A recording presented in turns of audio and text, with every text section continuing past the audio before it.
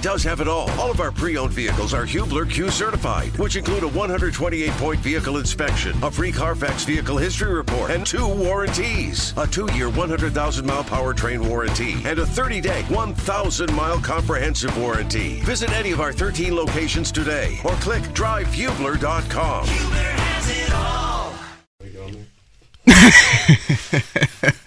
You gotta turn on your mic and say that, Mark. It was like, Kevin, it was like watching election results or like watching, have you ever watched volleyball? You went to Cathedral, it's a big volleyball school. My wife is a big volleyball Volleyball is like a huge momentum sport. One team that's serving all of a sudden goes on a run and has like sit, and then you're like, but wait a minute, but the best servers for the other team, and so they're going to come back, and you got to wait because you know, so that's what, you know, you watch election results and it's like, Candidate A just took an 11-point lead. Holy cow, upset brewing. Well, but they haven't counted this area. Candidate B just had another wave just came in, and now they're up 3. And I just 6 counties left to be counted. Look at these counties' history and all of it. Listen, the one thing I will say about election night, and people can jump all over me all they want for whatever network, this, that. I flip around. Okay, I watch all of them, but I think his name is John King that does the map on CNN. That guy's unbelievable. First off, he must drink 9 cups of espresso because he's moving a mile a minute. Mm-hmm. But the fact that they can zero in on any state, any county, it's unbelievable. Like they touch a screen, and he says, well, I mean, you know, this county here, I mean, you got to keep in mind, that's the Bowen-Dykton race, which is leaned heavily one way, and you're like... I'm like, did he just click on Carson Court where I grew up? Yeah, I mean, honestly, it is that nuanced. But well, the fact that he's like, this is I don't even know what county I live in sometimes, and he's like, oh yeah, this county in Pennsylvania. Yeah, it's unbelievable. Jesus, I don't know how to do that. Yeah. Obviously, I was kidding to start Wednesday's show, but nonetheless, good Wednesday morning to you. It looks like another nice day here in Indianapolis. Just walking into the building, I don't know. I feel like every time I get out of the parking garage, walk in here, I'm like, all right, the day is starting. And I think to myself, wow, I'm going to go out to Colts practice today, and Jeff Saturday is going to be the head coach. Yeah. I'm going to go to a Colts press conference at noon today, and Jeff Saturday will be leading that press conference. It's kind of wild. You know, I thought about this yesterday. Derek, who called the program. Yeah. Mm-hmm. Derek and I talked yesterday because he's back. He's taking some online classes for some work stuff. So I called him so that we could kind of go over some of the challenges that just further in the upper quartile, making sure we both are on the same page. That's right. That's exactly right. He was impressed that I could explain the upper quartile of the upper quartile. But in talking to Derek and talking about the show and asking him about what he likes and doesn't like, and he had called in yesterday. You know, one thing, Kevin, that I have to remind myself, and I think we all do this, no matter what line of work you're in, but, you know, every once in a while I do have to remind myself, admittedly, that we've got a pretty cool job. We got a pretty cool and a pretty fun job, and we're very, very fortunate to be able to do it. And with that comes a balance of making sure that we are giving people the information they need, in addition to adding our own opinions on that information, but also doing so, I think, in a way that is respectful to the fact that it is areas that are of big passion for people in this town. I mean, the Colts are an area of big passion to people in this town. And when the Colts aren't doing well, I think, you know, a lot of people are upset by that, literally. And so I think it's a big responsibility. I appreciate that responsibility. I hope we do it well. But it is fun to do our job, but just so people know, it's not always fun to do it, to talk about it when they're struggling, because you know that people are upset by that. Yeah, a big reason why I, you know, took this job, or I guess I'm fortunate to have this job, frankly. Like, I love watching sporting events. And Jake, we haven't talked about many sporting events this week. It's been a lot more businessy. It's been a lot more, you know, hirings and firings and what's the direction, and not just like the reactionary stuff. I mean, the Pacers have got the MVP of the NBA in town tonight. Miles Turner just came off a 37-point game. And unfortunately, I think most of the conversation calls for a Colts-centric show today. Certainly we'll talk Pacers, and I thought both the Purdue freshmen, Fletcher Loyal and Braden Smith, had really nice debuts last night in West Lafayette. We had a little Maction for the Ball State Cardinals. They did not pull it out, but Carson Steele continues to be a national figure with Maction here alive and well in the month of November. But, yeah, I have had a similar feeling that you were just alluding to. We have some more Jim Irsay comments to get to, and ironically enough, a man that Jim Irsay talked to late last night will be joining us at 9 o'clock. That would be Mike Chappell. Chap's body clock usually doesn't call for a wake-up in the 7 to 10 range, maybe a little bit in the 9 o'clock, but I texted him earlier this week, and I was like, Chap, you have perspective unlike anybody else in this market. Can you do it? And then he said he would, so appreciate that. And the other thing to note on the Chappell front, he spoke to Frank Reich yesterday. Sounds like Frank Reich wants to coach again. He's off to the Charlotte area, which he has plenty of ties to hang out with his family. He just welcomed his first grandson into the world a few weeks ago. So him and his wife, Linda, heading down there for a couple weeks. One thing to note out of that story, Jim Irsay delivered the news of the firing of Frank Reich via a phone call. Guess the drive into the complex was a little too far. Did the Zoom link not send? Do you think Frank Reich was surprised when he looked down and saw who was calling?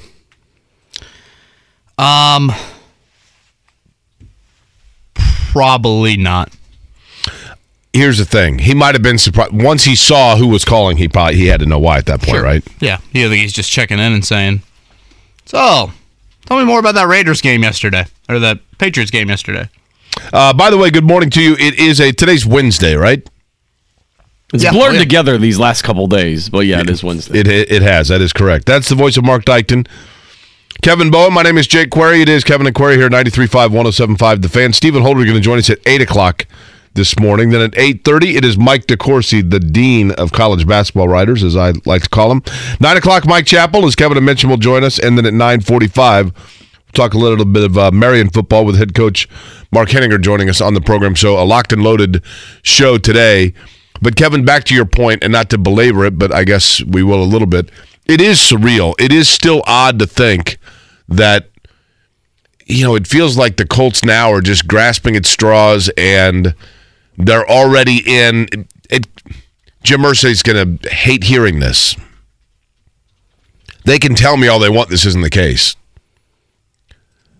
But perceptions become reality, and the perception, I think, by virtually everybody is that the Colts have already entered the offseason, right? Like, they ain't playing for this year. Don't tell that to the boss. But come on. He was adamant last night with Bob Kravitz I get it. And Mike Chappell. Jake, look at the 4 moves the Colts have made in the last few weeks, okay? They've made 4 very notable moves, and look at who they've replaced those guys with. You have benched Matt Ryan, and you've replaced him with a guy who's never thrown a pass in the NFL. You traded away Nyheim Hines. The replacement was Jordan Wilkins, who had not had a carry in the NFL in 23 months. You fired Frank Reich, and he has now been replaced by a guy who has never coached in college or the NFL. And I guess yesterday we kind of rounded out the quartet of moves in a way with Marcus Brady, offensive coordinator, being fired, and it sounds like 30-year-old Parks Frazier. And honestly, I kind of like this move, and I can get more into it a little bit later. You've promoted Parks Frazier. Jeff Saturday's picked Parks Frazier to be the play caller on Sunday. Parks Frazier has never been a position coach in college or the NFL. So how about this? Just look at your actions. I mean, you could say that it's not a tank, but you can't sit here and act like those 4 moves have given your football team the best opportunity to win now. Again, I don't necessarily... I'm content with several of those moves, but don't sit here and act like you're giving your 2022 football team the best chance to win in Foxborough last week or in Las Vegas this coming week. Parks Frazier, 7 years ago, was the defensive quality control coach for Samford University. Okay? Now, that's in Alabama, right? Not Stanford, correct? Samford is in there's one that's in Alabama and one that's, I think Samford is in Birmingham, right? What's the one that's right out in Greenville, South Carolina, that's near Clemson? I don't think I think Samford is in Birmingham, yes. Then he went to the defensive quality control coach at Middle Tennessee State. Then he was a graduate assistant at Arkansas State. Then he became an assistant to Frank Reich before becoming the coach of offensive quality control. JMV, full credit. I don't want to steal his thunder here. I was talking with JMV last night. He brought this up. I did not recall this until he said it. Parks Frazier is the one that his house was shot up 2 years ago. You remember that? Yeah. Not mistargeted. Correct. Is how you'd put it. Correct. 70 rounds, right? Yeah. That's Parks Frazier, right? Yes. I think he also kind of got some national recognition for Frank Reich was the what do you call it? Ministered his wedding? Oh, really? Officiated, right? Officiated, is that the right there you word? go. Officiated his wedding last year. Jeff Saturday could have gone with Scott Milanovic. He could have gone with Scotty Montgomery, guys on the staff that have done this before. Montgomery in the college ranks, Milanovic on an interim basis with the Jags a few years ago. But you know what, Jake? What does the NFL have a craze for right now? What is the thing that every NFL team is looking for, particularly as a coaching staff? Ownership. They're looking for the young, hot, offensive mind. So that everybody's looking for. If you were an intern with Sean McVay, you're going to get an interview. And in a way, I feel like this is what Jeff Saturday's doing with Parks Frazier. By no means am I acting like Parks Frazier is going to come in here and save the day offensively. But you know what? 30 years old. He's the guy that knows Frank Reich's offense the best, I would say, of anybody on that staff. He's been here the longest. 2018 is what you said, Jake. That was the start of the Reich era. I also think something to point out here is he has worked with Sam Ehlinger the closest of anybody on staff. He was promoted to assistant quarterbacks coach the year Ehlinger was drafted. Another benefit of this is I think it keeps everybody in their normal game day roles offensively. You know, you aren't taking a position coach away from that group and putting them as the play caller. Frazier, again, was the assistant quarterbacks coach, pass game specialist. So I am totally good with it. Yeah, that's fair. You know, I mean, see what the kid's got. Clearly, he's a mind that they respect, and Jeff Saturday has some sort of intel that he was struck by in the interview or has heard from people that Parks Frazier has a really strong offensive mind. I think something to note back in March when the Colts were kind of courting Matt Ryan, they had a Zoom with Matt Ryan, and on that Zoom was Chris Ballard, Frank Reich, Marcus Brady, and the fourth member of that, from the Colts standpoint, was Parks Frazier. So, you know, that's the big three plus Parks. So, yeah, I'm good with it. I mean, Scott Milanovic was the interim, Jake, for 5 games in Jacksonville, and they averaged 9 points per game. Here's the other thing, Kevin. You got to figure, Jeff Saturday's been on the job for how long? By the time you're I know he came in, it was a whirlwind, as he says. Then he has the press conference. He's announced as the guy. What's the total time lapsed that he has been in that position? 48 hours? Yeah, less than that, right? About noon on Monday. So one would assume that a decision like that, sure, ultimately it's his, but he hasn't been around long enough to really truly assess what everybody brings to the table. So that one would assume that means that Parks Frazier came suggested or recommended by someone else, right? So you would have to trust that those that have been around it probably know what they're talking about. And again, I also think when you look at it on paper, the fact that he has been with this offense the longest of anybody on staff and the Ehlinger relationship plays into it. And, you know, in a way, and again, I know that Jim Irsay would disagree with this, the Colts have made so many of these moves already by going to Ehlinger, by going to Jeff Saturday, and now by going to Parks Frazier. All these moves are kind of checking out of outside the box youth. Now, again, Jim Irsay would push back heavily on that. Also, did you catch Irsay's comments about the quarterback position? Yes. You talking about in the interview? Yeah, with Kravitz and Chap. Where he basically said, Nothing is set in stone? Right. He was not pleased with Tony Dungy's comments yesterday on Dan Patrick. We'll play the Dungy audio here in a little bit.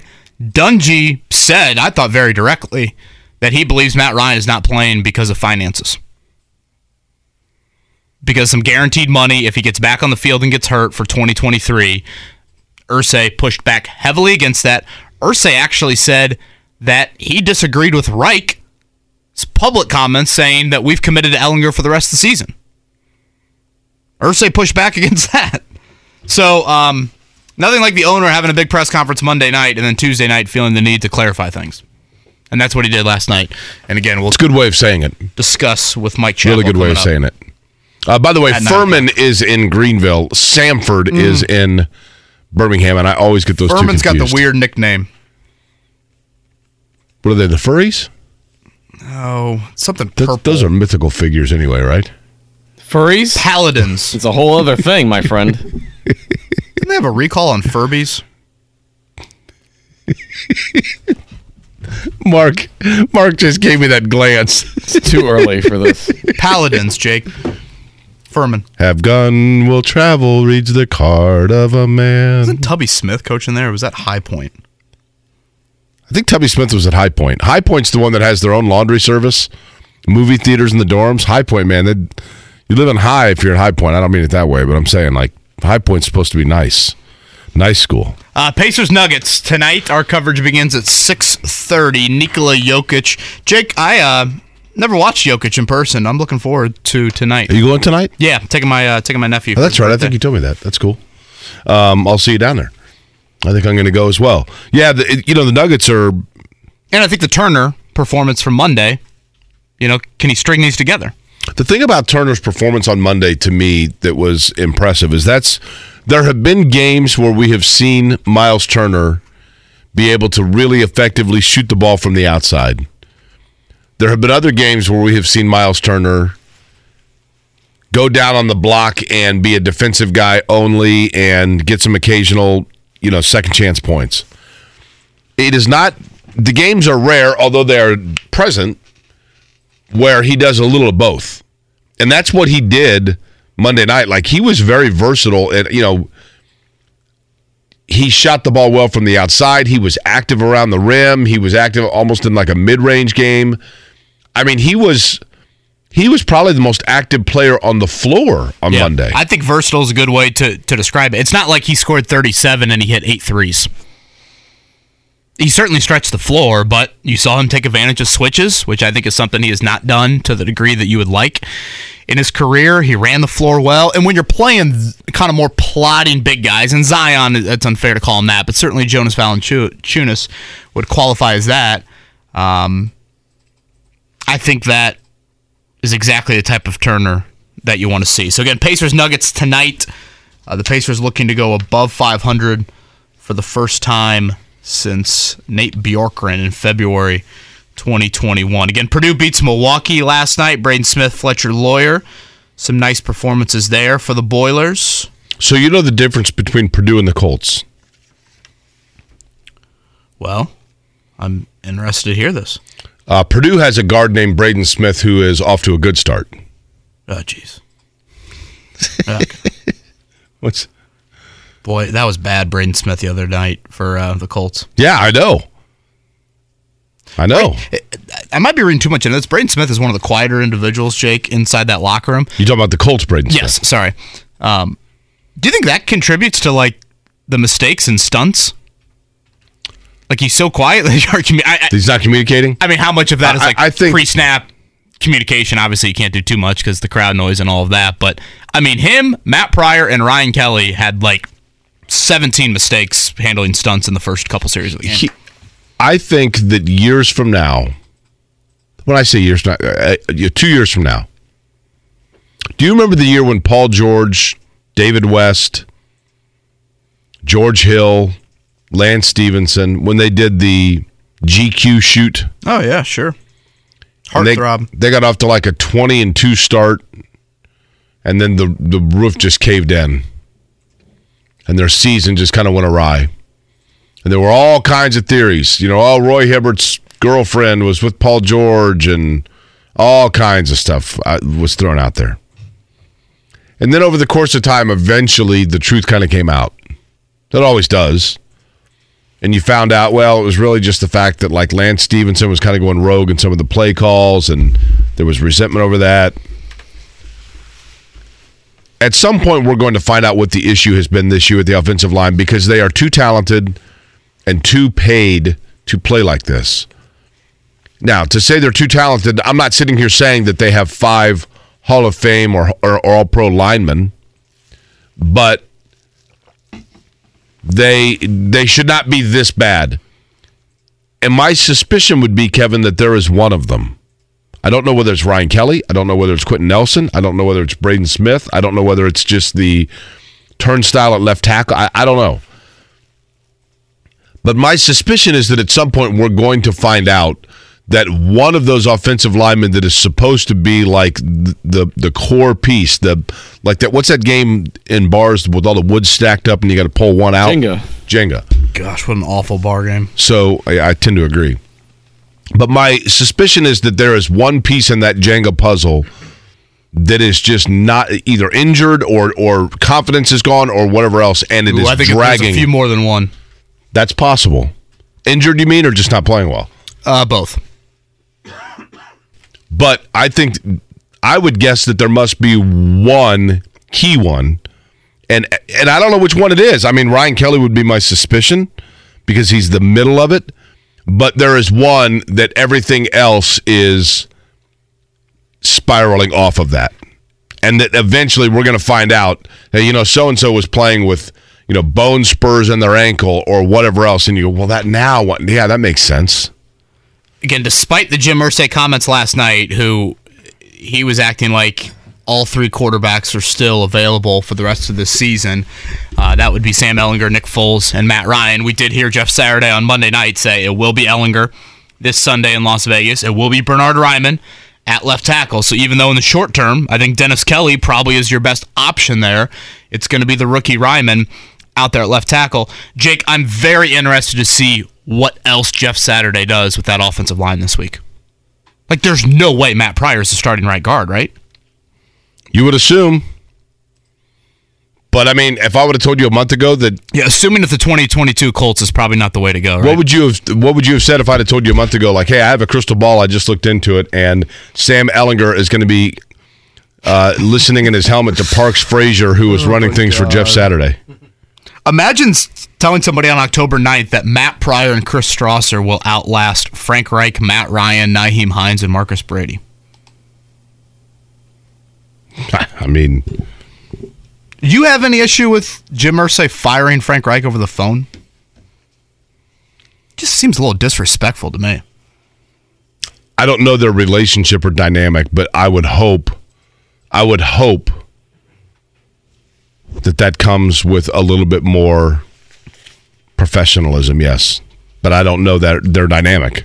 Maybe that's how they do everything. I guess the question would be, do I think Frank Reich had issue with being fired over the phone? Again, Mike Chappell talked to Frank Reich yesterday, as you would expect with Frank. Very similar to Matt Ryan's benching a few weeks back. First class, handled it with, tons of humility, grace, 0 pot shots on the way out. You think Frank Reich would only come back for a head coaching gig, or you think he'd come back for an OC gig? Probably head coach only. It depends on where it is, right? I mean, if How somebody... about right there in Carolina? Yeah, would you want to be the offensive coordinator in Carolina? Oh, no, I said head coach. Oh. Yeah. Those are the 2 openings right now, Panthers, Colts. You get your early pick in all likelihood of one of these quarterbacks coming out? Do you think Frank Reich would be a candidate for open head coaching jobs? I know he's been a head coach, but do you think he did enough where people would say, you know what, let's get on board with that? I mean, when you're talking former NFL head coaches, the record dwarfs just about anybody else. Yeah. I mean, 40, 33, and 1. I mean, if you're going to go pretty good, with, yeah. It's pretty good. I mean, honestly, Jim Caldwell's got a little bit of that on the resume. A name that I think everybody just but has a resume like that is Bill O'Brien. You look at Bill O'Brien's Houston tenure, he won a whole lot. Man, I'll tell you, NFL and NBA coach, there is no greater profession of turnstile retreads than that, right? We are not. And I say that as somebody who's worked like 4 places. We're happy that you have plenty of tread left on your tires. Thank you. He is Jake Query. I'm Kevin Bowen. Mark Dykton. Again, a really nice start to this Wednesday morning here in Indianapolis. Kevin and Query, we've got a loaded guest lineup. Stephen Holder, 8 o'clock. We'll talk a little college basketball with Mike DeCourcy at 8:30. Mike Chappell at 9 o'clock. We'll round things out today with a little Marian football. By the way, it's Bell Week. Wabash DePaul playing for a conference championship Wabash game. with the leading Division III passer in the country. Hail your Panthers, right? Yeah. He's a North Central product. He is. 7-2, the Little Giants, and 8-1 DePaul. That game That's a in great Greencastle. Have you ever been to a Bell game? Yeah. Love it. Absolutely awesome. So, sounds like some chilly weather, though, for that one on Saturday afternoon. Again, thanks for tuning in. Kevin and Query on a Wednesday. Life is so much more than a diagnosis. It's about sharing time with those you love, hanging with friends who lift you up, and experiencing all those moments that bring you joy. All hits, no skips. Learn more about Kisqali Ribociclib 200 milligrams at KISQALI.com and talk to your doctor to see if Kisqali is right for you. So long live singing to the oldies, jamming out to something new, and everything in between. Life is so much more than a diagnosis. It's about sharing time with those you love, hanging with friends who lift you up, and experiencing all those moments that bring you joy. All hits, no skips. Learn more about Kisqali Ribociclib 200 milligrams at KISQALI.com and talk to your doctor to see if Kisqali is right for you. So long live singing to the oldies, jamming out to something new, and everything in between. Get your tickets at ballstatesports.com on 93.5 and 107.5 The Fan. Kevin, we might as well start with a little college basketball. Let's do it. Purdue last night, 84-53 over Milwaukee. Fletcher Lawyer, 17 points. Brandon Newman's going to be a key player for them, 16. And then Zach Edey with 12 points, but pretty impressive 17 rebounds, Kevin. Yeah, and Fletcher Lawyer, 17, like you said, the freshman from Fort Wayne. Braden Smith, 7 steals in his debut. That is the point guard of the future and the present, seemingly controlling things on both ends of the floor. He was Matt Painter last night on the 2 freshman guards from Indiana playing big roles. Well, it's great. Obviously you have, good young players. It's hard to be, good right away, even if someone who's talented, and there's just a big learning curve when you first start. So, and they'll have a lot of those moments. There's nobody that escapes that in terms of just those learning moments. And but they're both, they have a lot of similarities. They can shoot the basketball, they can pass the basketball, they have a good feel for the game, and so they plug right in. And obviously with David Jenkins out, those guys had more opportunities to be able to play. It'll be Purdue and Austin Peay. Let's go Peay, right? Isn't that That's what right. They chant That's right. Friday, November 11th. IU Bethune-Cookman tomorrow night at 8:30 from Assembly Hall. Indiana's schedule gets real not long after that, right? Yes, at Xavier. It starts a week from Friday. College football playoff rankings are out. Georgia is number 1, followed by Ohio State and Michigan. One would think those two could cannibalize each other out. Then TCU is 4th. Interesting teams in the way they slot right behind that. Tennessee, who still has obviously some football left to play in terms of others around them, followed by Oregon, LSU with 2 losses, USC, Alabama with 2 losses, and then Clemson. Notre Dame, by the way, coming in at 20th. Okay, so Notre Dame needs 2 to lose to get back into the playoff picture here. Let me crunch those numbers here. NC State. They need NC State to lose. Okay, that'd be a lot of quartiles that Notre Dame's going to have to jump through to get up into the playoffs. What do we got tonight? Well, I guess let's go a little action, actually. Ball State loses to Toledo last night, 28-21. Carson Steele, though, I love the national attention he's getting. 198, 3 touchdowns. Ball State needs a win, right, to get bowl eligible? 5-5 on the year? Yeah, that Carson Steele, though, I mean, that guy's unbelievable. All the way back to when he was a freshman in high school. Right. He's just never, he started running the ball and he's never stopped. And he's got a pet alligator, which is cool. I absolutely love that. Tonight, inside of Gamebridge Fieldhouse, the Pacers and the Nuggets. Again, our coverage begins at 6:30. The Pacers are a 5.5-point underdog. Sounds like Aaron Nesmith's going to give it a go. He's missed the last few games due to some foot soreness. But Nikola Jokic, Miles Turner. You need to get him to the Good Feet store. Be looking forward to that matchup. Goodfeet.com. He can go in there and get his arch supports.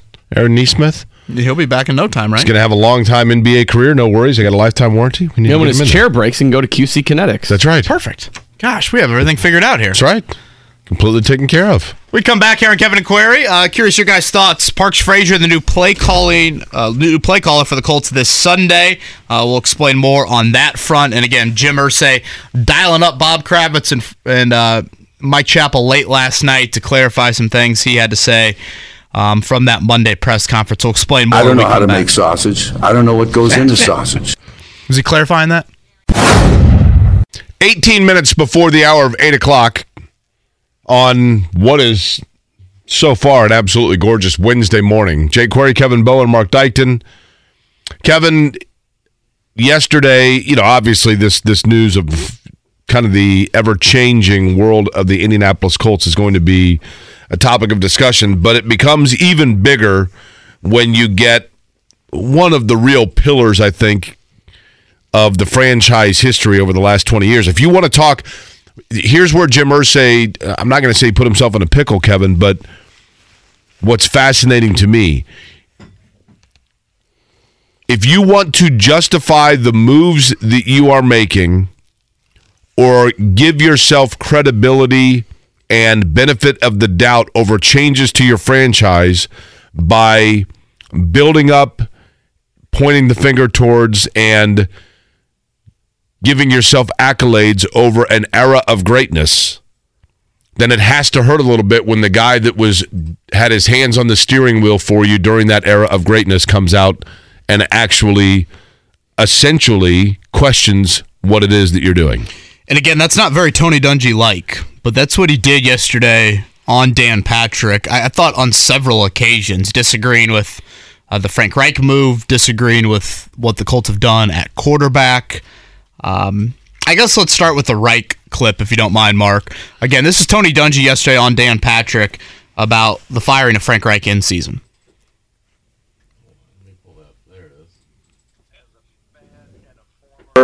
Colt, I would have said, hey, Jim, you've got as many wins as the Rams, the Super Bowl defending champs have. No, there's no super teams out there. Get this going. Stay with Frank. Let's see if we can win a few games here. Get back in the race. If you make the play, you already beat the Kansas City Chiefs. Everybody's saying they're going to the Super Bowl. You already beat them. So if you get in, who knows what's going to happen? So stay with the best course of attack to get you in these playoffs. One thing that jumps out at me there, Kevin. We've had Jeff Saturday on this program, obviously. You guys had him long before I was here, but each time that Jeff Saturday talks about the Colts, what would he say? We, right? Even when he was working for ESPN, we. Indianapolis is a unique market because there are so many players that on either franchise that end up sticking around and living in Indy. Rick DeMoling still lives here. Ryan Deem still lives here. Scott Pollard still lives here.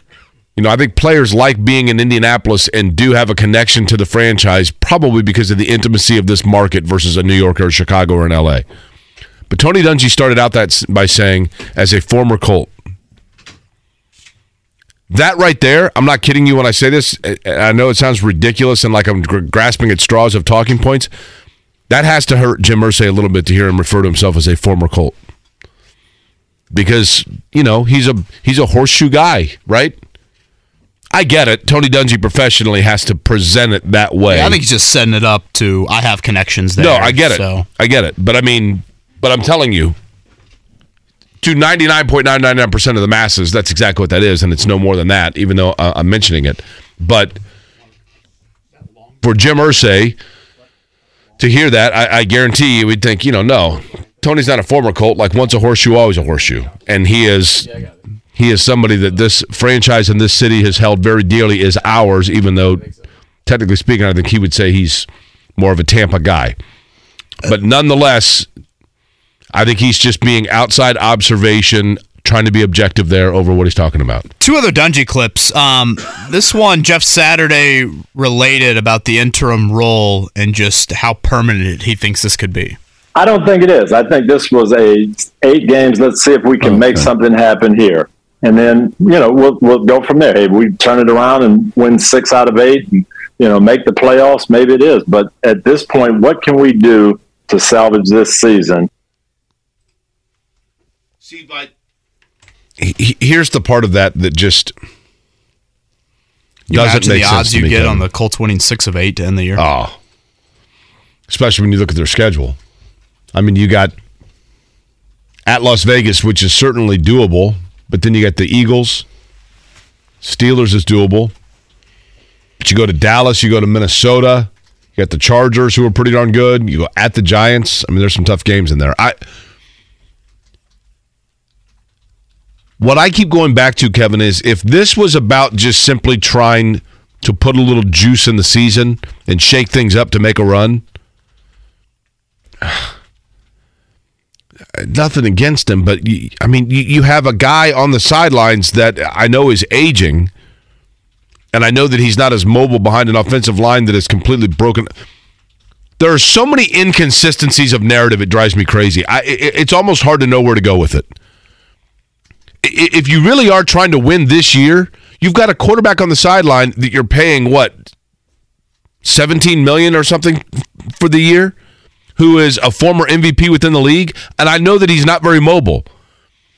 So then if you're trying to win this year, and to do that, you've got to take the highest paid player on your roster, essentially, and put him on the sidelines because he's not mobile enough to play behind an offensive line in front of him, then you probably should be upset with the guy that you're paying to build that offensive line, but instead you're telling me that guy's Michael Jordan. Which is it? There are too many inconsistencies here. Yeah. There are too many contradictions. And again, Jim Irsay tried to, I guess, clarify them last night with Bob Kravitz and Mike Chappell, calling both of them, saying adamant that we are not tanking. Dungy referenced yesterday that he believes a big reason why Matt Ryan is not playing is because of the finances that he is due in 2023, injury-related. You have that audio, Mark?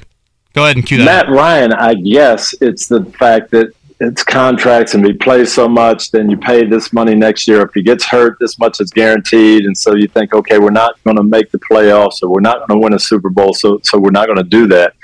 But Nick Foles, I can't understand. I love Nick Foles, and I think in this situation, a guy who can get rid of the ball quick, who knows the NFL landscape, who has done this in the past and led teams on second half marches, I'm not sure why he's not playing. Jake, do you find it odd at all that Dungy disagrees with Irsay on multiple levels with this move? I want to acknowledge Tony Dungy is, of course, close with Frank Reich. You have to acknowledge that. At the same time, he's very close with Jim Irsay, very close with Jeff Saturday. Do you find it odd at all that, I mean, if Dungy wanted to, he could have towed company line there and not gone, to the... For Dungy, that is heavy disagreement with Irsay on multiple levels. You find that odd at all? I don't, and I'll tell you why. Tony Dungy has a very good and lucrative career that he's very good at. To me, it's a lot like players that played for Bob Knight. I'm going to make an analogy here, and I apologize. For a long time, the only player after playing in Indiana that was publicly outspoken about not necessarily jiving with everything that Bob Knight, went for, not necessarily being in alignment with it, not necessarily liking everything about Bob Knight. The one player that was always publicly critical of Bob Knight was Isaiah Thomas. And for a long time, Isaiah Thomas was the only player that didn't need him. Because Isaiah Thomas was an all-NBA performer, and a lot of players were still making a name for themselves off of the fact that they had played at Indiana under Bob Knight. I get it. Tony Dungy is somebody, Kevin, that being the head coach and the Super Bowl winning quarterback, or the Super Bowl winning coach, under the Indianapolis Colts is not necessarily like the number one thing that Tony Dungy's known for. Tony Dungy's the guy that is the Sunday night commentator. I think a lot of people still think of Tony Dungy as the head coach of the Tampa Bay Bucks and the guy that built that Bucks defense, and a lot of people probably think that John Gruden's Super Bowl team was Tony Dungy's team.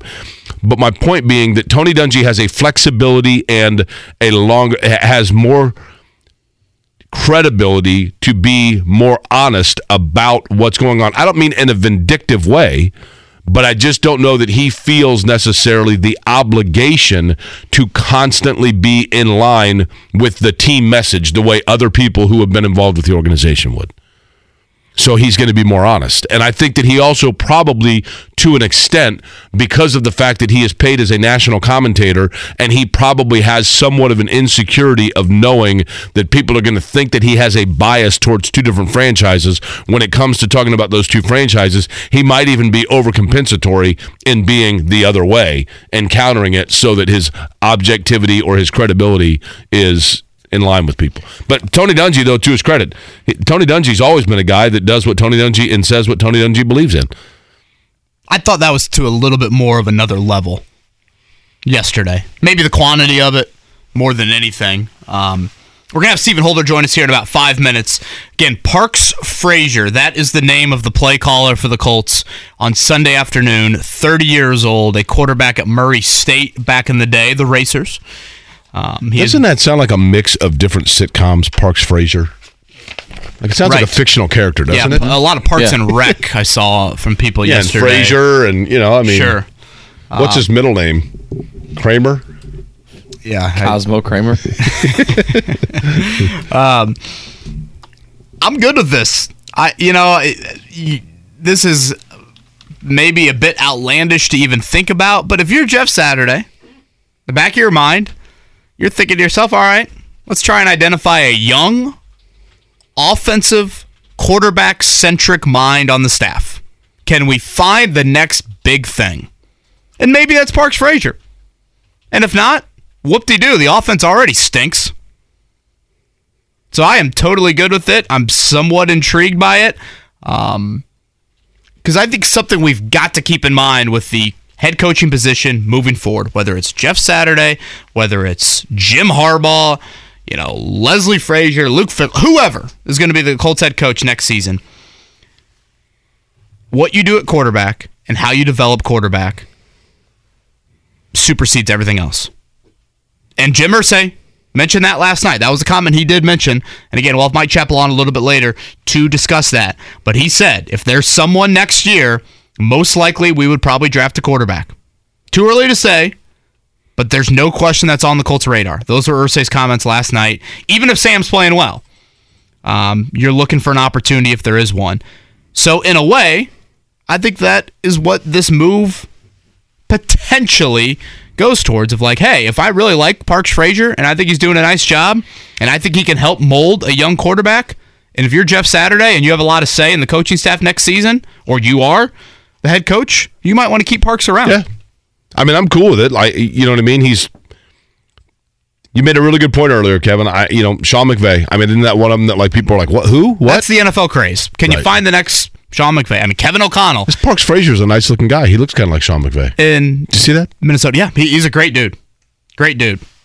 Do you find it odd at all that Frank Reich was officiating his wedding and now he's taking Frank Reich's play calling job, or is that nature of the business? The latter, buddy. Nature of the business. I mean, that was a wild story. We all have jobs at some point that we have done that someone else held. That was a crazy story a few years ago. I think it was like Mother's Day weekend. He was out of town. His house got shot up. Parks Frazier, like 70 rounds in his house. And again, mistargeted. Correct. You want to talk about bad luck? I'd be moving. Well, yeah. I mean, bad luck on one end, but good luck you weren't home. Yeah, that's true. That's a good point. Stephen Holder, next. Life is so much more than a diagnosis. It's about sharing time with those you love, hanging with friends who lift you up, and experiencing all those moments that bring you joy. All hits, no skips. Learn more about Kisqali Ribociclib 200 milligrams at KISQALI.com and talk to your doctor to see if Kisqali is right for you. So long live singing to the oldies, jamming out to something new, and everything in between. Kevin and Corey. Jake, the Colts have made some news when Stephen Holder yesterday is making an appearance on Outside the Lines. Nice. Kind of forgot it was still a show. I thought you were about to say that he made an appearance on Outkick, and I was about to think to myself, the world has absolutely stopped. Man, we've really started off these two 7 and 8 o'clock hours with some Interesting topic. Stephen Holder, ESPN.com, with us here. We probably won't go off the Outkick comment there, Stephen. We'll focus on Jim Irsay and that press conference. Let's start there. I did it yesterday with Bob Kravitz, and I want to kind of give you the floor, leave it pretty open-ended. Your thoughts on how everything transpired Monday evening from an Irsay-Ballard Saturday standpoint. Yeah, so first of all, I want to just say that the only reason I know it's Wednesday is because you guys called me. Otherwise, I have no idea what the hell day right. is. All right. So, with that out of the way, I was absolutely floored by that press conference, and not in a very positive way whatsoever. I think throughout the day, you as a fan, watching this play out on the internet and on your television, you had questions, right? Why? What are we doing? Why are they doing this? And I felt as though just about all the way through that press conference, I still didn't have those answers. And I felt a little bad at the time, but, Jim Irsay was asked, I think, one of several follow-ups, to get specific about why he made this move with Jeff Saturday. And he didn't answer it. He just kept talking about how he's a great guy. Honestly, no one cares, man. I don't care he's a nice guy. I love Jeff Saturday. That is not in question. And I interrupted him, and I said, Jim, be specific, man. Why? And that was, I thought, the most specific answer he gave. And I'm not trying to be a hero. I'm just saying I was just annoyed by the whole thing. Like, dude, you got to answer the question. I love you, Jim, but you got to answer the question. And he talked about leadership, and he went on and on about that. That's fine. That's a very legitimate quality that helps you be an effective head coach. But I just thought, I got the sense that Jim Irsay went into this, and I don't want to psychoanalyze him, but I got the sense he went into this thinking, this is going to be a home run, they're going to love this, and this is going to play well. And I don't think it necessarily did to the extent he expected. I thought he was surprised by that. Do you think, okay, let me ask you a question here, Stephen Holder, ESPN.com. Do you believe that Jim Irsay felt like he had to make a move with Frank Reich, he had no other option, and Jeff Saturday was a guy that obviously in a mid-season when a lot of guys aren't available, they could bring in from the outside? Or do you think that Jim Irsay has long tried to get Jeff Saturday in the building in some capacity and saw a window and jumped on it and therefore made a move that he otherwise would not have made if it were not for Jeff Saturday's availability? Right. Hard to say. I think that here's what we know.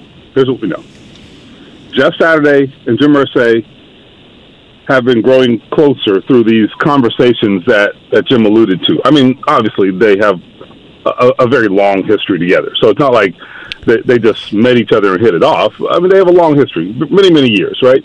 But that relationship, I think, has taken on sort of a different capacity lately, or Jeff's relation to the team has taken on a different capacity when he's working as a consultant and has the air of the owner. That has been made clear to me. He has had the air of the owner for quite some time. And I think whatever lens Jeff Saturday was seeing the team through, that was being relayed to Jim Irsay because Jim Irsay wanted that information. He wanted to know. And I think because of that relationship, it carried a lot of weight. I have no idea what kinds of things Jeff Saturday was espousing. I'm not going to speculate on that. I have no idea. But certainly it carried a lot of weight because I think people like Jeff Saturday who have a history with the organization, be it Peyton Manning, Tony Dungy over the years, although they are certainly not in agreement here, but people like that, they have always, their thoughts have always carried a lot of weight with Jim Irsay. So I don't know. It feels as though Jim Irsay started to see Jeff Saturday in a different light. I mean, yes, they've talked to him about positions with the team before. Working as an offensive line coach is a much different proposition. That has nothing to do with what he's doing now. This is a totally different proposition here. So I don't know how to answer the question. All I'm saying is that he clearly has They've clearly had a lot of high-level conversations, and Jim Irsay was disenchanted with his team, and so whatever he heard made him think this could work. Steven, the other thing, I was saying to Kevin earlier, the thing that's frustrating to me about all of this is there are all kinds of inconsistencies. There are all kinds of contradictions in narrative, and, I mean, we're not tanking. This is BS for anybody to say we're tanking. I'm paraphrasing Jim Irsay in interviews that he did. If that's the case, then shouldn't we be really concerned that bringing out a third-string quarterback and making a coaching change in the middle of the year to a guy who has never been an assistant or a head coach is deemed to be the best effort that they can do? Yes. Look, there are still people in that building who think that playing Sam Ehlinger is crazy. Okay? I'm telling you what I know. Okay? And this is not about the quarterback. We're past that. But I'm just making the point to your question. It doesn't. They're not calling it a tanking effort, and I don't know that Jim Irsay, in his heart of hearts, thinks he's tanking. That's the thing here. I kind of believe him. I really don't know that he thinks he's tanking, and because what we know of Jim Irsay is, although there was clearly a tank job in 2011, this guy, he's a dreamer. He says it all the time, and we have years and years of evidence of it. He sees something in this situation that maybe others do not. So I don't completely laugh off his statement when he says we're not tanking. He might actually believe it. He does. Yeah, I really think that. I don't. I'm getting so much feedback from fans. Well, obviously they're tanking. You're wrong. You're wrong. Jim Irsay don't agree with you, man. He doesn't agree. I really wholeheartedly believe he thinks they're going for it. And Jeff Saturday is not some mascot. He thinks they're going to go and turn this thing around. I think he really believes that. Steven Holder, ESPN.com, with us here on the Payless Liquors hotline. What do you think Chris Ballard is thinking? Oh, boy. Well, look, I'll say this. I don't think Chris Ballard went to the mat for Frank Reich. I'm not going to say that, right? And nor should he have. I mean, we saw it. It was inevitable, okay? I think we all agreed at some point it was inevitable. It was a question of whether he was going to make it to the season. And Sunday was that was a low point. I wrote it in my story. That was rock bottom. So I don't think there was a lot of disagreement there. I mean, just reading the situation and from conversations I've had, I don't think Chris Ballard necessarily had a lot of disagreement there, okay? Now, that has nothing to do with whether he agrees with the hiring of Jeff Saturday. Look, I mean, he was asked very directly, I think it might have been you, Kevin, he was asked very directly, are you in lockstep with this? And what was the conversation like when Jim Irsay came to him and said, we want to make the move for Jeff Saturday? His answer was not, you know what, let's go, let's do it. His answer was, well, we had a very spirited conversation. And I've heard that from Chris Ballard before. I've heard it when he's talked about him and Frank Reich not being on the same page about an issue. That's his way of saying we had to work it out. We had to talk it out because we were not on the same page. Okay, here he is in front of Jeff Saturday, and mind you, okay, in front of Jeff Saturday, giving zero endorsement to the move. Okay, zero endorsement. And maybe I'm reading too much into this. Maybe I am. I will fully and readily admit that. But here's his new head coach, for better or worse, and he has an opportunity to say, look, you know what? I believe in him. He's our guy. He said none of that. None of that. Okay, so take that for what it's worth. I think it's worth a lot. Steven, I'm going to ask you to put yourself in Jim Irsay's mind, which I know is incredibly unfair, but if you don't mind... Hey man, I'm only halfway through this cup of coffee. For that, but go ahead. Yeah. Go ahead. Yeah, you might need to add a little something there. How do you think Jim Irsay views Jeff Saturday in 2023? Do you think he honestly thinks he's going to be the head coach, the GM, or close friend that continues to show up to Ring of Honor ceremonies and bangs the anvil? I mean, it's a tough one, obviously. I I go back to what I said a minute ago about him not thinking this is a tank job and thinking they have the potential to reverse their fortunes. I think there's a similar outlook on Jeff Saturday personally. Like, I think Saturday is here next year in some capacity unless he doesn't want to be here. I think so. Oh, I very much think so. Look, he couldn't get Peyton Manning, right? We know that. But he loves him some former Colts. Okay? He loves him some former Colts. And this particular former Colt has been well positioned to really burnish his reputation with the owner. And I'm not saying that's what Jeff Saturday was trying to do, man. He don't strike me as that kind of guy. I'm not saying that. This is not some kind of deal where he was trying to gain favor or any of that. No one said that. I have no information about that. I am not saying that. I'm just saying by virtue of being close to the owner, talking to the owner, and being asked of the owner for his opinion, it puts him in a different light with Jim Irsay. That is what has happened here. Because there's no other way for a guy to go from great player, clearly, 6-time Pro Bowler, but there's no way for a guy to go from analyst seat at ESPN to the corner office at 56th Street. There's no other way to do it unless the owner just has an incredible opinion of you that may or may not be warranted. So, Stephen, I'll put it this point blank. Jim Irsay has always said or insinuated, in various ways, he has delivered the message that he has tried very hard to avoid being his father in terms of the level of interference that he has with the people that he hires to run the football team that he owns. Jim Irsay's the owner. He can do absolutely without question whatever in the heck he wants as often as he wants. He has that right. But if he doesn't want to interfere with the operations of his football team to the point of detriment, has he crossed that line? I think this is the closest he has come to being his father. And I don't even mean just Monday. I mean recently. We could even go back to the Carson Wentz fallout. Now, this is not me saying that they made a mistake on Carson Wentz. I didn't have a problem with trading Carson Wentz. I'm talking about the way it was handled. Okay? People in that organization throughout the Carson Wentz saga were just beating themselves over the heads with the fact that he's killing us in our trade value here.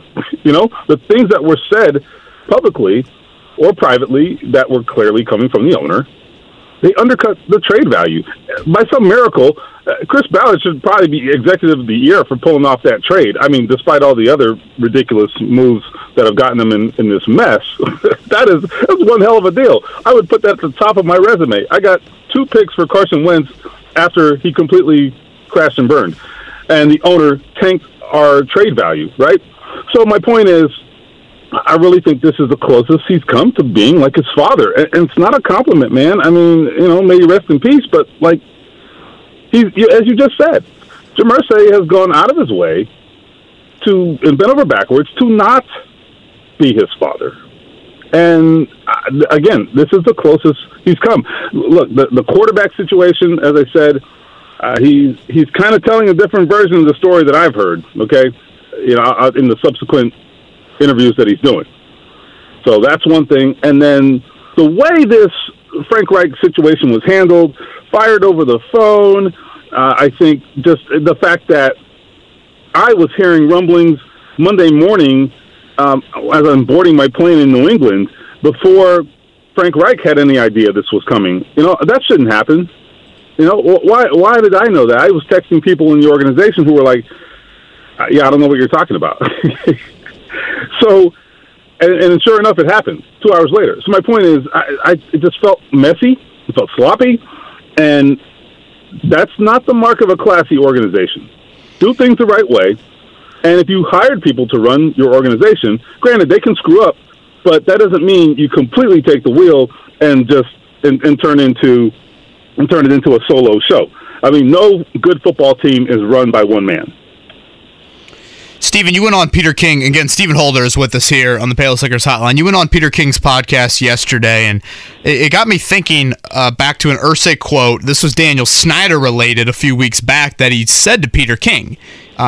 He said to Peter King, 2 things destroy great institutions, being emotional and rationalization. Is this move emotional from Irsay? It feels like it. It does. It really feels like it. Because, think about it. Let's put it this way. Okay. The people who like this move, and they have, look, I don't know how this is going to turn out. Jeff Saturday may win a Super Bowl. I don't know. I hope he does. I want to be there for that story. But whatever. The people who right now are gung-ho about this, fans, whoever, or Jim Irsay himself, what are they basing that on? They're basing that on the fact that they love Jeff Saturday. But they love him in a totally different capacity. So what I'm saying is, and what I mean by that is, they love him as a player because that's all they know of him. And he's a great guy. And know nothing about him as a coach. So it's like every time these coaching searches happen, I always hear from fans, oh, we should hire Peyton, we should hire this guy. Like, all of that's based on emotion. None of that's based on logic and thinking things through and sort of asking yourself, okay, well, why this person or that person? Not because you had their football card when you were a kid, man. That ain't a good reason. So, is it emotional? I don't know. Again, we're trying to psychoanalyze Jim Irsay, but it feels like it. That's what I'd say. Stephen, Jeff Saturday's a wonderful guy. I don't think anybody disputes 100%. That. Wonderful guy. Do you think that there are people inside the building that now will work underneath him that question or resented him being given an opportunity when other guys were in that building? I'm not going to say resent because I don't know that, but certainly there are people in the building who will work underneath Jeff Saturday who right now are like, what the hell are we doing? 100%.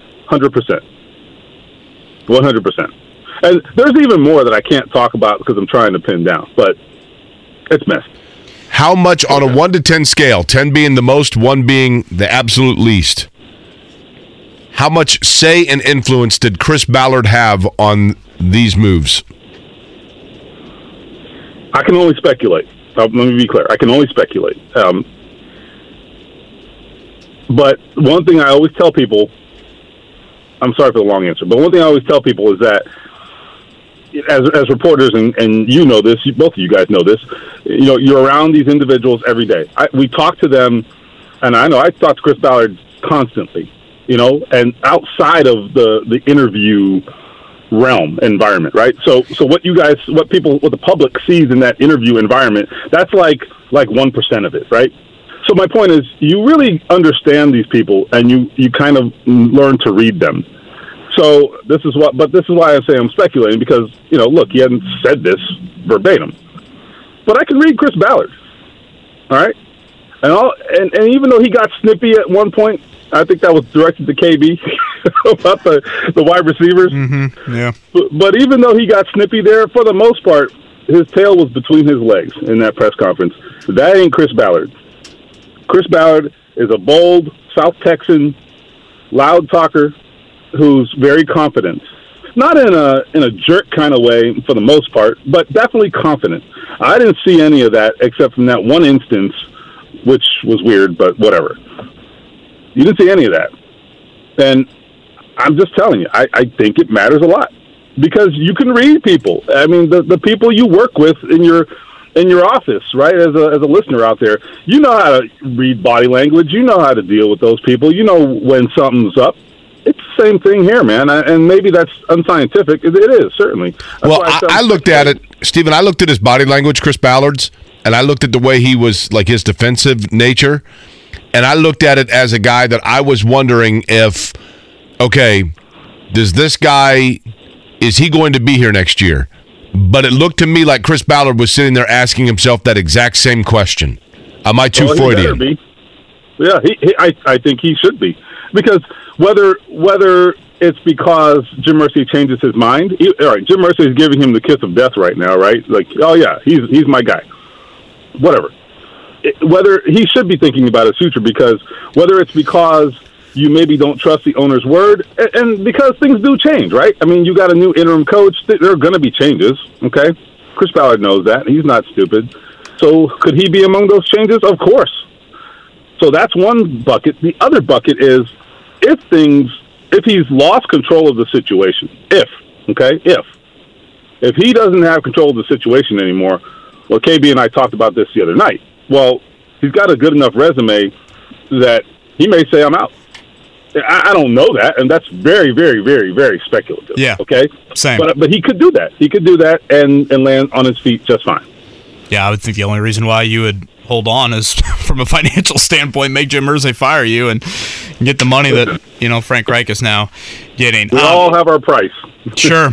Steven, I know a lot of this is maybe not the most concrete and direct stuff, so I appreciate you entertaining some of these questions with us. And yes, indeed, it is Wednesday, and we will see you at a Jeff Saturday Wednesday press conference as the Colts get back on the practice field here at noon. All right, guys, buckle up. Interesting day. Stephen Holder, ESPN.com. A couple things just to point out for those that have just joining us. Jim Irsay late last night contacted Bob Kravitz and Mike Chappell to clarify some statements that he made Monday night during the press conference, or maybe address some of the narratives out there, a few of them. He was adamant that they are not tanking, that these moves are zero signs of that. He was also pretty staunch in saying that Sam Ehlinger naming him the quarterback for the rest of the season is not something that he wanted or agreed with. He has all three quarterbacks on the table for the rest of the year. And then lastly, something we have not yet mentioned, Jake, he was pretty staunch in saying the offensive line personnel is good enough. We have the right guys there. It's up to the head coach to figure that out. Thinks Jeff Saturday will obviously have influence there. So to the ingredients versus meal debate between Ballard and Reich, clearly he sides with Chris Ballard in that one and saying, we've got the right offensive line guys. The previous staff, or the current staff, however you want to describe it, was not getting it done. Ballard better hope Jeff Saturday's got the magic formula, right? In terms of the O-line. Right. Interesting, because when we had Jeff Saturday on Monday and we asked him about the O-line, I mean, he went really in detail. Do you remember that? Was easily the most in-depth he's been all year with the O-line on us. It was like, wow, maybe he's studied this before, right? Yes. I think to myself, did you only watch this game? Usually he's watching a handful of games because he's got to talk about them on ESPN. I remember thinking that afterwards. I was like, wow, he got super in-depth. I actually, funny enough, I was going to write an article off of Saturday's offensive line comments. I thought, wow, this is really good stuff, really detailed. And then, sure enough, he's like, hold my beer. We'll talk some college basketball with Mike DeCourcy coming up in about 5 minutes again. Mike Chappell, who was on that Irsay call late last night. We'll get Chappell's thoughts on that. He joins us in the 9 o'clock hour. Let's hit a morning checkdown. The Morning Checkdown, brought to you by Ball State Basketball. Get your tickets at ballstatesports.com on 93.5 and 107.5 The Fan. Jake, Purdue got their season underway. Matt Painter's bunch last night roll over Milwaukee. What was it, 84-53? Was that the final score? That is correct. The freshmen played pretty well. Fletcher Lawyer, Braden Smith. 7 steals for him in his debut. Fletcher Lawyer was 17. Zach Edey, 12 and 17. You brought up Brandon Newman earlier, 16 off the bench.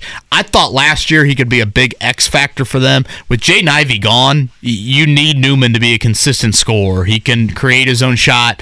That's a guy that I think is really important for Purdue.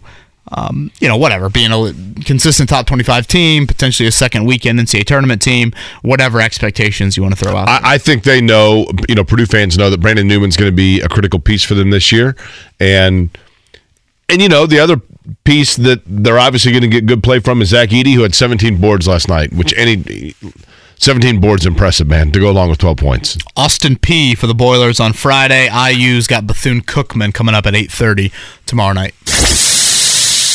College football playoff rankings are out for the second week. Georgia now number 1, overtaking Tennessee, who, of course, they beat over the weekend. Ohio State and Michigan, 2 and 3. TCU is now in the mix. They have been invited to the party. They have to stay there, though. They are undefeated and 4th in the college football polls. The rest of the top 10, Tennessee, Oregon, LSU, USC, Alabama, and Clemson. The thing that's interesting about all of it, Kevin, is Notre Dame, by the way, is 20th. A lot of teams right there in that mix that are all going to kind of cannibalize each other, that have each other remaining on the schedule. So still a lot to be determined. Georgia, Ohio State, let's say they're in. Give me the 2 other teams that'll round out the playoff here in a month. I think if Michigan hangs tight with Ohio State, then both of them get in.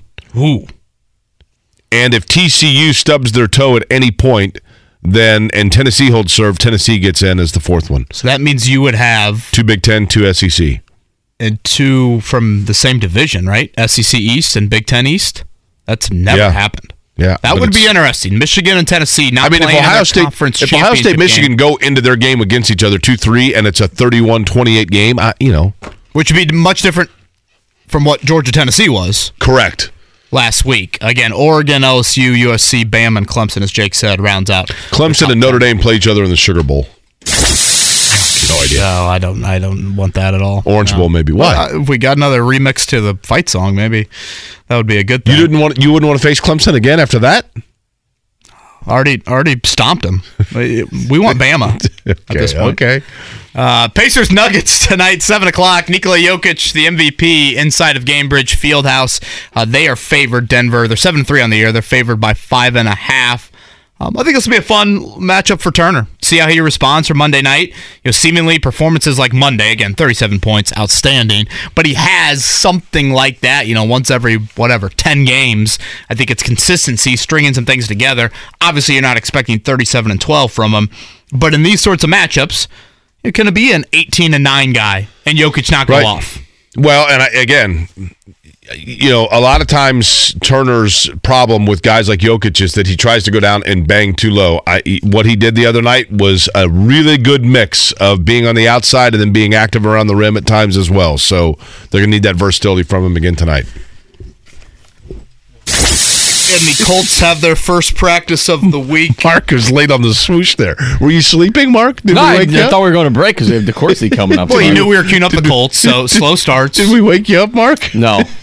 First practice of the week. Jake, something that we have not mentioned, and rightfully so, I guess, all week long. Is Jonathan Taylor going to play this week? Boy, good question. Is Matt Ryan the We new know that backup Jeff Saturday loves him, right? Remember when I asked Jeff Saturday if Jonathan Taylor was like a guy that they could get away with using other players at that position? He's like, no, man. He's like, that's an F. Mm-hmm. Yeah, he graded you very critically with that. Again, there are some personnel questions that what else does Saturday do? Does he make changes on the offensive line? Again, what do you do with Taylor? Is Matt Ryan or Nick Foles going to be the backup? There's a lot of actual game stuff relevant to Sunday with the Raiders that I am curious about. So we'll hear from Jeff Saturday at noon today, his first press conference as the head coach of the Colts in terms of a game week. But when we come back, Mike DeCourcy, talk a little college basketball with him next.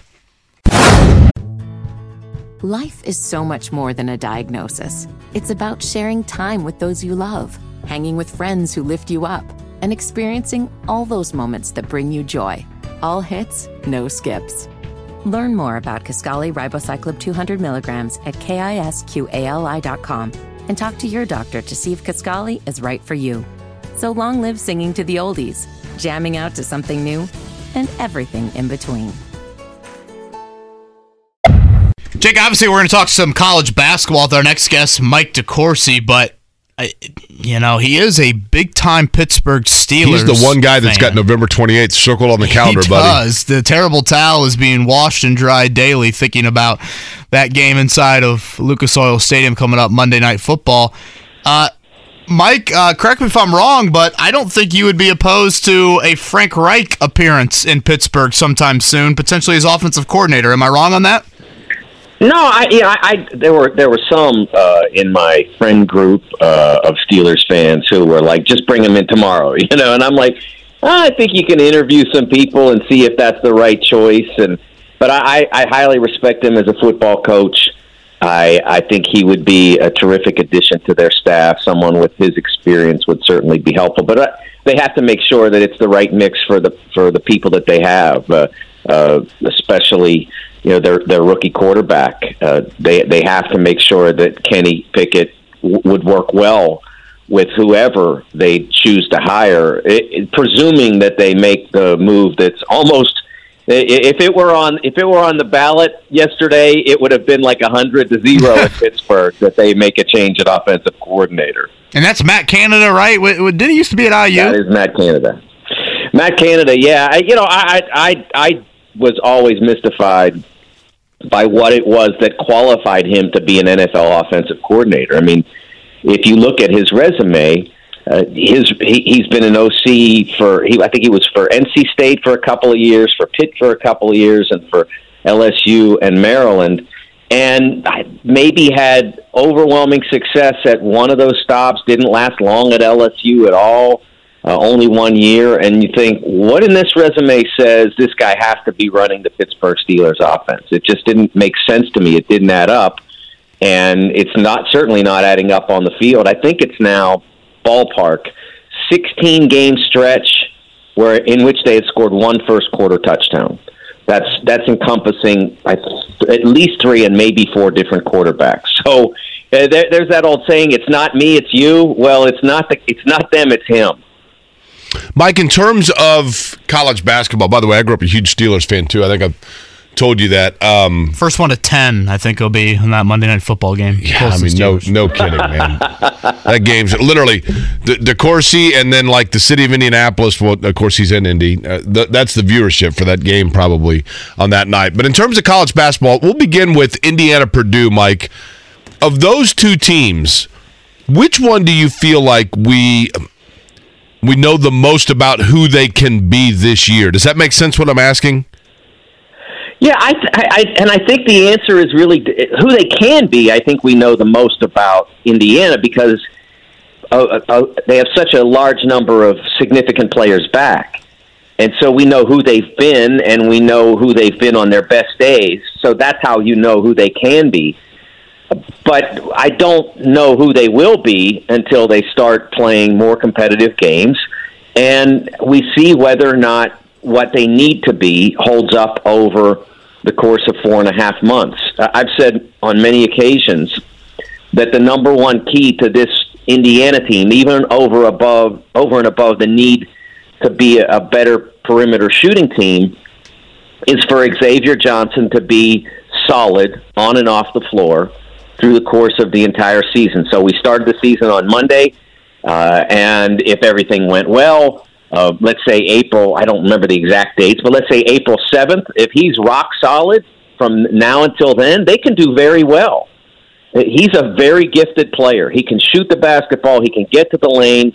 He can make all the passes you need him to make and some that others don't see.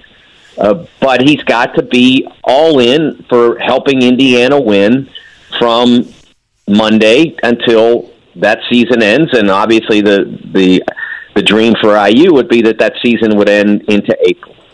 He's Mike DeCourcy. You see him on Big Ten Network, writes for Sporting News, college basketball analyst. I want to stick with IU for just a second. I remember a few weeks back you wrote a great piece, kind of featuring Trayce Jackson-Davis and, what this season means to him. And I think I'm paraphrasing a little bit here, but Trayce had a quote in there of, I don't want to be a great player on mediocre teams. Thought that was pretty good perspective from Trayce, and just curious your general thoughts on that conversation with him. Yeah, I love that quote because I don't believe in false modesty. If you're good at what you do, there's nothing wrong with saying you're good at what you do. A lot of people try to pretend that's a bad thing. Look, for Trayce Jackson-Davis, who's been an All-America level player twice in 3 years, to say, I'm just okay, is silly. So he knows that he's really good. But he also is being honest about what his really good has added up to, which hasn't been a lot. They probably would have been an 11 seed if there had been a 2020 tournament, ballpark 11-12. His sophomore year, 21, they didn't even make it, and then last year they're one of the last 4 teams in.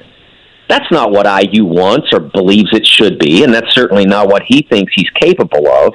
And so this year it means a ton to him. And I think we'll see, I talked about that solidity we need to see from Xavier Johnson. I think that I think Trayce is the kind of player that can command the respect to make sure that everybody is pulling in the right direction, in the same direction toward IU success. Now that has to come to fruition, and it may not ever be needed. I mean, maybe his leadership will only be needed on a tough night where they're kind of tired or whatever, and he tries to pull them through. Maybe he doesn't have to keep them away from circumstances like Northwestern last year on the road. Maybe that doesn't even ever come up. That's IU's best case scenario, that circumstances like that don't happen again, and that they just are all out there to win. But if they have anybody who sort of wanders away, I think Trace is the kind of player, kind of person who can get those players back to pulling in the right direction. Mike, moving up to West Lafayette again, Mike DeCourcy, Sporting News, Big Ten Network, joined us here on the Payless Liquors Hotline. I was texting with a buddy of mine who's a huge Purdue fan, was at the game last night, and was basically saying, like, the Braden Smith box score doesn't tell the full story of just how much he controlled things on both ends of the floor. Purdue has had so much, and Jaden Ivey and Carson Edwards, incredible talents, and obviously the front court history speaks for itself under Matt Painter. But it seems like that lead point guard, that guy that can control things, we see it in March all the time. It feels like that's been a missing ingredient for Purdue, and Braden Smith could provide that for them for several years. Yeah, that's not been a strength of the Purdue programs under Matt recently, over the last half decade or so. The point guard position. No, I mean, that sounds silly when you had someone like Jaden, who was an first-team All-American and a top-5 pick, but Jaden didn't get a ton of experience running the point. He only took it over last year when it was clear that the other two players who were at that spot weren't going to be championship level. So he takes that over, and he's really. I think he's a natural NBA point guard, but not as much so a college point guard. He was more better suited to creating for himself, and then secondarily, if he got covered, to dumping the ball off to an opponent. But he was a scoring guard first, and that's not an insult. I mean, he was a superstar. But having someone who like Braden Smith can run the team, and that's what he's there to do, and to make sure that the ball goes where it's supposed to go on both ends of the floor. And I think that's an advantage that the best teams have, and it's something that was missing before. But when I asked Matt at Big Ten Media Day about a month ago what he thought of his point guard situation, he was really enthusiastic about what Braden could be, and so he doesn't mess around in those environments. When you ask him a question, he's pretty honest about what he thinks, what he believes his team's capable of. If he thought that point guard was going to be a problem again, he'd have acknowledged it.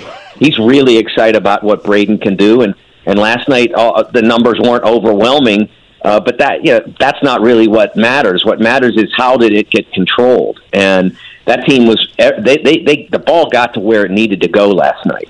Mike, does Matt Painter lean in on Zach Edey and become a down-low based offensive team this year, or does he allow that guard play to develop to give himself the offensive versatility that we've seen out of Purdue in years past?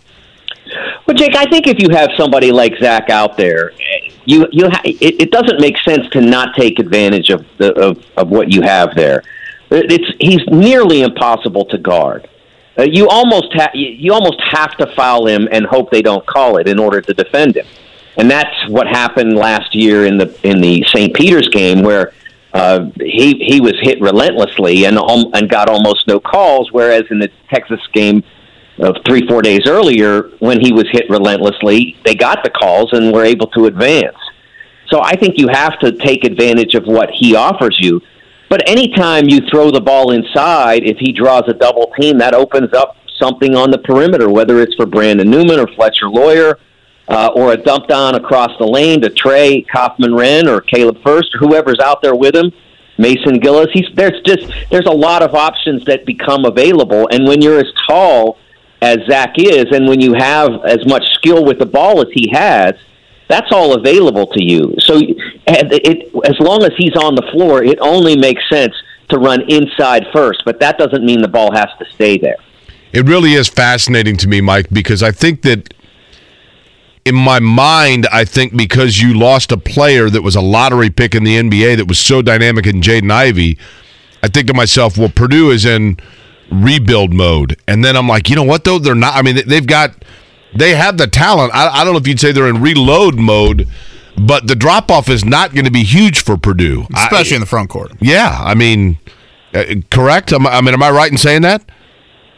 Absolutely. I've never believed this is a rebuild. In a lot of ways, last year I thought they had too much talent. I think that's fair. Yeah. I think it's hard to play in college basketball with 10 A players. I just, you had an A+ player in Jaden, and then you had maybe, let's say, an A- player last season in Mason Gillis. But they were all A players, and it's hard to do that. It's hard to keep all of them in the right circumstance, and I think you get habitual with how you play. We have two groups, and so if this guy gets in trouble, I know exactly what to go through. And when they got into the circumstance with St. Peter's, and it was a little bit different, they felt like, okay, what we do is going to be the answer. And I think when you have a more normal rotation where you basically have 7, 8, 8.5 players that you're rotating, then you can be a little bit freer with how you play. And so I think that this team is, in a lot of ways, I mean, you'd much rather have a superstar like Jaden on your team, but in a lot of ways is built better for success than last year's. Now, in order for that to work, though, you have to have Braden Smith and Fletcher Lawyer be really good. And Braden last night was terrific, and Fletcher was even better than that. Yeah, I'm a huge Notre Dame basketball fan, and as times it kind of makes me a little mad that Mike Bray doesn't go deeper. He often has the phrase of, you try keeping more than 7 guys happy with playing time, and it's worked for the Bray era. I'll end with this one, Mike. Thad Matta, it's an interesting makeup of Butler's roster. He brought back really key guys that flirted with the transfer portal, and then they did dip into the portal and added some different types of bodies than I think Butler's had in recent years. What do you think year one expectations are over there at 46th Street? I think it starts with just being better. And I don't think that you have to set necessarily numerical goals for them, tournament, whatever. I think it starts with being better than they were a year ago. And I thought that last year the biggest problem was simply there just wasn't enough ability there. It just wasn't a talented enough team. I do think that they're, you look at somebody like Lukosius, though. I think he is a player that has the potential to move forward after a solid freshman year. I think he can be someone, that flirts with third-team All-League or something like that. And the new players add some depth and add some talent. And I think that is one of the great coaches. When he left Ohio State in June of 2017, I said, this is a true story. I sat down and wanted to figure out, what was he averaging per year in terms of wins?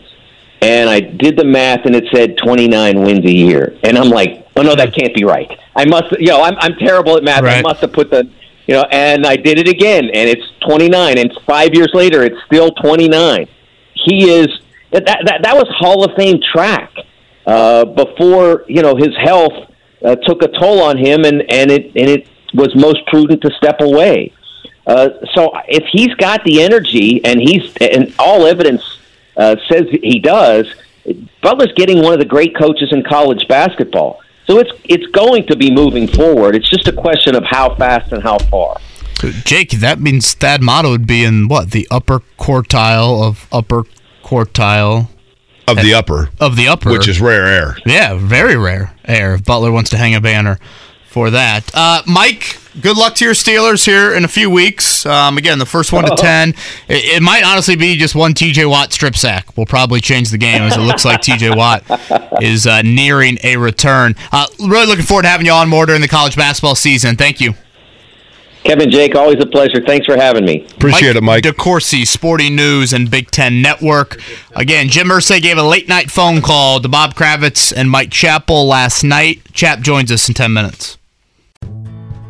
Life is so much more than a diagnosis. It's about sharing time with those you love, hanging with friends who lift you up, and experiencing all those moments that bring you joy.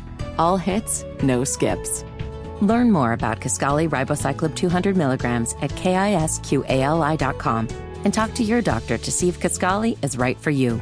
So long live singing to the oldies, jamming out to something new, and everything in between. 9 o'clock hour underway here on a Wednesday.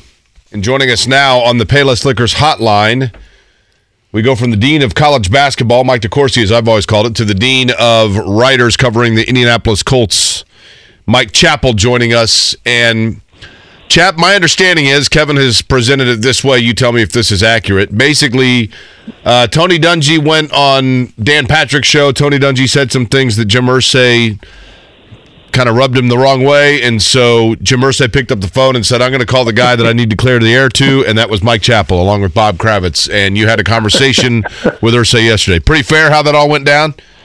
Well, you're not as dumb as they say you are, Jake. Well, thanks. Chap hasn't been up for very long, but man, he's swinging this morning. That's beautiful. Yeah, he just wanted. Yeah, he's really taken umbrage to the fact that they're not playing Ryan to save potentially $17 million, and that only I've quit really paying attention to contracts much because they get complicated and all this, but it all comes down to if Ryan would suffer a major injury and he can't pass the physical in March, those guarantees become, or those bonuses, not bonuses, but part of the contract become guaranteed. That's part of any contract. It's not like it's special to his. But then he also said that, we're going to need all three quarterbacks the rest of the season, and this is up to Jeff. And so, but yeah, that was the button that was pushed that prompted the call. I thought, Chap, and you tell me if I read this wrong, I thought Irsay kind of contradicted himself, because on one hand he said that is absolutely Tony Dungy. For those that are unfamiliar, Tony Dungy had reinforced that notion that perhaps part of the reason Matt Ryan wasn't playing was because there was something in his contract that he would be automatically given money towards next year if he had an injury, and he wasn't able to play, and that would kick in guaranteed money. And Jim Irsay took exception to that and said that's absolutely untrue. That's BS. There's nothing like that. But then later, am I correct, Mike, in saying that he then said, well, every contract has stuff like that? Right. Initially, I think it was kind of lost in translation where people, because somebody said it's like in grade school when it's that old tell a secret thing. And by the time it gets to the end, it's different. It's been sort of reported, and I've not seen it, so I don't want to put it out there too much, but that it's tied to playtime. If he plays X number of games more, that's not it. It's the injury factor. If he comes back, finishes the year, and he's fine, then in all likelihood they're going to cut him before March 17th, and he gets $12 million of his guaranteed salary for next year, and the $17 million goes away. But if there is an injury and he can't pass the physical, then those guarantees, or then that extra money becomes guaranteed. So it's tied to injury, not playtime. So, I mean, can the team try to protect itself from that by not playing him? Of course. But you can do that with any player. Now, you're talking, he's not any player because it's $17 million. So, yeah, it's how you want to look at it, but I want to see if they play him again. I mean, I was always under the impression that the only way that Matt Ryan plays again is if Sam Ehlinger and Nick Foles get hurt, but we'll see. Okay, Mike Chappell's with us, CBS 4, Fox 59, his latest from Jim Irsay last night. Irsay felt the need to clarify some things, address some narratives potentially out there. So again, that is Chapp's latest. On that note, I guess what else kind of stood out to you from last night's conversation? He sounded pretty adamant that they have the right offensive line personnel. It's up to the head coach to figure that out. And he also seemed very open to drafting a quarterback next year, even if Sam Ehlinger plays well. Yeah, but he started that. I didn't use that part because he called late, and at some point I'm done with the day. It's just I had a chance. My day was still up with talking with Frank and getting his side on the list. But you got Ball State on to watch. And boy, they just couldn't bring it home. So half a chirp, I guess. But yeah, he now what he said initially, he says, "Well, we got to see where we are with Sam," because Bob asked the question. Well, we'll see how Sam does and all this, and he really likes Sam. He really likes Sam Ehlinger, but they want to see what they've got. But he finally came around to where it's if something's there, we certainly have to look at it, and we probably will look at it. Well, they have to look at it. I mean, even if Sam looks like he's part of your future as worst case a quality backup, which I think maybe is what he is, you still have to. And goodness, they're right now they're 14th in the draft order. What makes anyone think they're not going to move up? I look at that schedule and I see, I don't know what. Because they're not tanking, chap. They're in to win. Well, this is one of those where you don't have to tank. Right. On the field. I mean, you can play your ass off, which I think for the most part they do. They do. But I always default back, and I'm wrong sometimes on this, until they get the offensive line fixed, who's going to do anything? I mean, the defense is going to give up points because that's what, other teams are pretty good. But hey, let's get to that, chap, because I asked Kevin this earlier. I had this feeling that like in 2 years, some story's going to come out that we're going to find out that one of the key pieces of that line was hurt, had an ankle injury, whatever it might be, and it had just caused everything else around it to be off kilter and off balance, or maybe it's just that one guy forgot how to play. I have no idea. I mean, I'm at my wit's end on that offensive line. What, quite frankly, because they do have guys that we've seen play well in the NFL, what is the issue? Yeah, I mean, you're talking about the left guard. I mean, on we're going to find out something in 2 years. I've asked people, I've talked to people. I talked to Frank about it. I said, Frank, what's up with Quentin? And they don't know. It's one thing, and when you've been in this long enough, you think, well, boy, he got paid, now he's coasting. That's not Quentin. That's not even close to who Quentin Nelson is. Something's going on. Physically, I don't know, but as a group, everyone has taken at least a step back, and some guys at the position, and some guys have taken 2 and 3 steps back. Left tackle, we were all trashing Eric Fisher in pass protection. He's pretty good run blocker. He's pretty good. And Quentin last year had the injuries. Ryan Kelly has regressed to some level. I don't know what level you want to put it. And I'm telling you, the drop-off from Chris Reed and Mark Lewinsky at right guard to what they've done is immense. It is. I think Braden Smith's playing okay. I think he's all right. Whenever his shortcomings come up, they look worse because of whether it's scheme or everybody else around him is bad.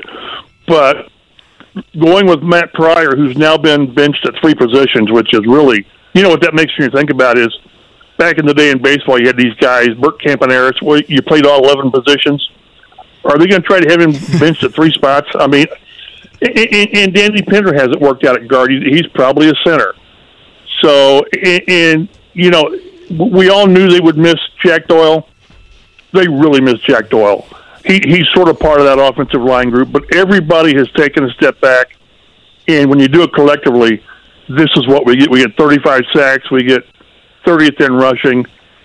And I don't know how. I know a lot of people were on the Frank Reich bandwagon. I just don't know how you call plays and how you find any kind of efficiency when you've got this offensive line play. If someone's got an idea, let me know. But how do you fix it now? It's November. So I just don't know how this gets better until the offensive line is at least, reliable. And right now it's not. I do want to get to the play caller here coming up on Sunday in just a second, but go back to Monday night, and I guess a little bit of Chris Ballard-related chat. I have the feeling that if Jeff Saturday wants to be here next year, Jim Irsay will give him some role within the organization. Might not be head coach, but I think that could very well be in the cards. Better chance Chris Ballard has a role with the Colts next year or Peyton Manning? Chris Ballard. Boy, the Peyton Manning. What would Peyton come in as GM? Jeff's the head coach and Peyton's the GM. Wow, I could see Jeff as offensive line coach, which I thought they should have done in this instance. Let John Fox or somebody basically run the day-to-day of the football team because they know what's going on. And this I don't want this to come out as I'm being critical of Jeff Saturday at all. That's not the case. It's just that he's coming in and not knowing. He may know the roster because he's been a consultant, and I'm sure he's been watching film on all this. But the day-to-day stuff of running practice and meetings and all that's something that's ingrained, and I guess they just sort of keep the same schedule. But that's a schedule he's not familiar with. So I thought maybe they give it to John Fox or Gus or even Bubba, Bubba Ventrone, and let Jeff come in if you want to as that consultant, as an offensive consultant, as offensive line coach. I don't know, but this is what he's doing, and it's really going to be interesting how this thing unfolds for the next eight games because. At the end of the season, Kevin, you asked a question on Monday about Chris, and Jimmy basically said, well, of course he's going to be here. It's not even in my mind. Well, he told a couple of national guys a week or so ago that, he had he was in a good spot with Frank and Chris. It just seems like to me, Jeff Saturday right now would have more say or would have Jim Irsay's ear more than Chris Ballard, and that to me is very awkward. That's and how else can you read it? I agree with it. And this is one where you'd love to get some truth serum in a guy and see what they believe with, like with Chris and how the one quote that jumped out at me that Chris said when they had the discussions with Irsay over what they're going to do. He said, "We had very spirited discussions." Well, you only have spirited discussions if you disagree. So, I don't know how much – at the end, I think Chris very much you make a decision, you go forward, but that doesn't mean he agreed with this. He didn't look really, comfortable on Monday. I don't think he wanted to be there because that's not who he is at this point. He wants to take care of the team and move forward. But, yeah, it's a strange dynamic, and that's why I say it's – people are saying they're going to tank. I don't think they need to because things are where they're at. I don't know where this team comes out of this. I just don't see how structurally and personnel-wise they come out of this, and that's got nothing to do with laying down on the field and tanking. It's just that this is who you are right now. Chap, Mike Chappell is our guest. He's on the Payless Liquors hotline. And for those that don't know, and I can't imagine there would be probably anybody listening that don't, but you've covered this team and been the beat writer for them since the Mayflower trucks arrived, which means myself, Kevin, other people within the community here, we can speculate as to what it was like when Bob Irsay was here. We've heard the stories. We've read the articles. We weren't actively in the locker room getting post-game comments when Bob Irsay was coming in and cutting guys in the locker room and having plays called down from the press box, etc. You were. And Jim Irsay was. Jim Irsay's very actively and very, vociferously claimed that he never wants to enter that territory. I'll ask you the same question that I asked Stephen earlier this morning. Has Jim Irsay started to get his big toe to crossing that line that he has tried so hard to not cross in terms of over-interference as his father had? Yeah, he's got his toe in the pool. I do think that. And on one level, I understand it because it's his team and Sure. he do what he darn well pleases. I understand that. But the one thing that Jimmy told me early on is what you do as an owner is you put people in place and let them do their jobs. He told me one time that the only time he's really going to interfere, if that's the right word, is if the family name and the horseshoe is in danger, the reputation. And I know of two or three times that he's done that. But this is a little different because I don't think anyone can. No one's going to sell me on the idea that this was a universal decision that we all agree on. This, along with Matt Ryan, I don't believe that. But Carson Wentz wasn't. So it sort of, if you're not careful, it really undercuts your GM. It just does. And that's you've got to be careful when you do that, because it like I said, it undercuts everybody below you that you put in place to do their job. And I hope that's not where we continue to go, because I don't think that's really a healthy environment. Jeff Saturday is beloved in this town. I think he's beloved just in general because he's a super nice guy. He's obviously, he knows the game. I mean, he's got everything that you would want, right? He's a polished individual. I know that the resume from a that aside, from a personality standpoint, Jim Irsay talks so much about representing the horseshoe, and Jeff Saturday would do that for any company as well, Bailey and Wood, whoever it might be, as well as you could ask. Does that put even more pressure on Chris Ballard, who I thought did not act professionally the other night? Well, it puts him in some of an awkward situation because again, he wasn't part of the 2000s. We've got Reggie here, we got Cato June here, David Thornton is in a key position internally. I mean, a key position. And now you've got Jeff, and you've always got the Peyton Manning, aura out there as well. And, and you just had all these guys back here. What was it like for the Washington game? And it just sort of rekindles what they once had and what they want to get back to. So it's got to be awkward. It just does, because everyone has egos. Everyone knows what their job is, and it seems like there's been some of that has been either taken away or diminished. I don't know. I think what's more interesting, and we're not going to find out about it today in the locker room, is how do the players feel about this? They were shocked with Matt Ryan. Kevin was in. They were shocked. And I've seen a few comments from guys. They were shocked about Frank Reich. How does everyone respond to Jeff Saturday? And again, I don't mean this to be a criticism of Jeff at all. It's just a situation to where if I'm DeForest Buckner and if I'm Stephon Gilmore and 15 or 20 other veterans, this is not what they signed up for. Right. Like, I'm here because we were all chips in, right? I'm not here because all of a sudden midway through the season we decided we're going to change hands, right? And the trade deadline's gone. You're here. You're here.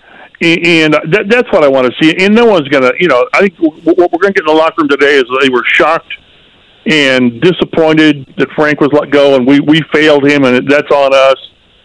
But how do you feel about where you guys are and moving forward? And I would love to have been in the room when Jeff talked to the team today. I mean, he's a great motivator, absolutely great motivator, a great leader. But these guys want someone that they have, I don't say trust, because, well, yeah, I mean, there's someone who's done it before that they can say, yeah, we're going to go forward because this guy's done it before, and I can see us coming out of this because of this. And I just don't know how they react. I hope they react well. They it's their, at the end of the day, they can be pissed off, they can whatever. It's their job. They get paid very well to do it. So, kind of like, just be quiet and do your job. Well, that's not a great work environment, and I'm not saying that's what it's going to be. But you've got to expect there to be some players thinking, "Are you serious? This is where we are now." But at the end of the day, it's their job to do something about it and play well. And I'm not sure how much better the defense can play. What's interesting, and Jake, you're always good about these little things. Let's just take 2 plays this year. 2 plays. A 42-yard field goal is made at Houston, and Stephon Gilmore breaks up that ball against Washington, and we're talking about something else entirely. 2 plays, and really nothing would have changed with how this team is. It's just those 2 plays, and the record is a lot better, and you're thinking, we can win the AFC South, yet here we are. Chap, I got 2 more. There's many reasons why I wanted to have you on. Again, mchapel51's where you're going to find Mike's latest. One of them was you caught up with Frank Reich yesterday. I would say the first thing that stood out to me was Jim Irsay fired this man over the phone, which I think is absolutely ludicrous. It sounds like Frank's going to get away, and then he wants another crack at being a head coach? Do you feel like he would want another crack at being an offensive coordinator, or do you think it'd only be a head coach? No, I asked him that. First of all, on the phone call, I need to go back and listen again because we talked about a ton of stuff. I think he said a face-to-face just wasn't possible. I thought he mentioned Jimmy was out of town Monday morning, which seems strange with all this going on. He said they plan on getting together in the next couple of weeks. Was he in Georgia? Was Saturday? I don't know. It was one of those things. I asked it, and we moved to something else very quickly. But he does want to coach again. And yes, he said my desire to be a head coach. I said, what about a coordinator or a quarterback coach? I don't know if he would be a quarterback coach. I want to say beneath him, but he's done that before. I think he wants a more prominent role. He will get one. He will. I think if he's smart, he takes the rest of the year off. I don't know if there's anything open now that someone would do. I don't know what's down in Jacksonville with Doug Peterson, but he'll coach again. It's in his blood. And what he told me, he had hoped to coach here for like 10 or 12 years or win a championship or two and retire. So he's not looking to go Bill Belichick and coach until he's in his mid-70s. But he still wants to coach. He was, again, he was hurt and disappointed, primarily because he wasn't able to finish this year, and who knows how much better or worse it would have gotten. But it's just, I think he's a very good coach, and it was a bad situation. Part of it was his doing. I mean, he had things, he had input in personnel matters. But I think he's a really, really good coach and a much better person, and I wish nothing but the best for him. Yeah, honestly, one of the greater human beings I've come across. Okay, last one from me. We talked a little bit about Parks Frazier, the play caller this Sunday. I'm good with it. I know it's very outside the box, but whatever. All your other moves have pretty much been like that here over the last few weeks. Did I see that you reported that they did offer it to Scott Milanovic, the quarterback's coach? That's what I was told. I was told that. So now, and again, you just kind of, I trusted who I was told it from. So I was thinking about that. Well, maybe Parks thought, or Scott thought, I get my plate full right now with a quarterback making his third start, and I'm just speculating. But Milanovic is the quarterback's coach, for those that don't know. Yeah, and maybe he decided that it's just too much. Take me too much away from what I really need to concentrate on. But so we'll see where it goes. And that was one of our big questions with Jeff on Monday is, you haven't got a coordinator because Frank fired him, and you haven't got a coach because you guys fired Frank. So, it's just who does what, who runs meetings, who does the game plan, who does the game plan now. I mean the actual game plan. So that's the main thing, and we'll get some answers today, I guess. But yeah, I was told that Milanovic was at least offered the job. Chap, I feel like, and I said this week at the beginning of the week, part of me feels like tonight at about 9:30, you're going to be wading through cigar smoke from Batesy and taking phone calls from Robin and the Benners because you're working at the Indy Star and it's 1986. Covering the Colts. Those were great days. They were. Fridays and Saturdays on the desk were totally pains, but God, it was fun. Robin, you had to spend a week with Robin Miller in the newsroom to really appreciate how newspapers were put out. I mean, and half the time you're sitting there and you're like, I have no idea what quarterback we're covering this weekend, but let's just go with it, right? That's what it feels like. It's funny. We in 1984, we're sitting there with John Banch and Tom Reitman. I was Banch's backup, and Rod Dowhower sat there in the old media room, and he said, "Yeah, I think he said we signed George Achika, who was a defensive tackle, and we've cut Art Schleister." This is after they got boat raced in Pittsburgh, and it was like, you did what? You cut your starting quarterback, and it was like by the way. And the great days back then with, like you said, with Bob Irsay and the things that they did. But that's not the way to run it. That's not the way to run a franchise. But those days were great. and I miss them. Again, Mike's latest, not only the exclusive conversation with Frank Reich, but also Jim Irsay clarifying some comments late last night. Chap, I know it was a busy Monday night, busy Tuesday night, so we do appreciate you making time for us this morning, and I'll see you here in a few hours. Looking forward to it. Be well, guys. See you, Jake. See you, chap. Mike Chappell on the Payless Liquors hotline. Kevin, Greg Poley just texted me. This is great. Can you imagine if Hard Knocks was this year? Oh, my God. It'd be starting right now, right? Didn't it start early November? Well, the blank show of the Arizona Cardinals starts tonight on HBO. Oh, is tonight the debut? Yep. Mm-hmm. I mean, we'd have had those guys in here again. Remember that one day they came in and they smelled like a dorm room? They were nice guys, but they've been working a lot, right? Well, were they at the Butler dorms? Let's hope that wasn't the case. Who looked in more rough shape, those guys or the Raiders crew at the Combine? I forgot about those. That Raiders crew is the best. Like rolling in at 1 p.m. Those guys actually, I guess this week are talking Colts, but not for like another 3 hours because there's no way they're even up yet, right? Unless they have a crazy early morning show like you're scared of. Yeah, don't. 4 to 10. So Raiders talk. Face to face wasn't possible with Jim Irsay and Frank Reich. You know, Kevin, I kind of glossed over that when you said that earlier, and we should probably get into that after the pop quiz. That's an absolute joke. That's pretty bad. If you are going to relieve your coach of his duties, and I don't care if the schedules don't align. I mean, what did you want? One more night in Foxborough? I mean. If you're in Georgia with Jeff Saturday, you fly home. Jim Irsay philanthropically uses his planes to get like people's animals home to them, right? And it's wonderful that he does. Mm-hmm. But come on. And it's Frank Reich.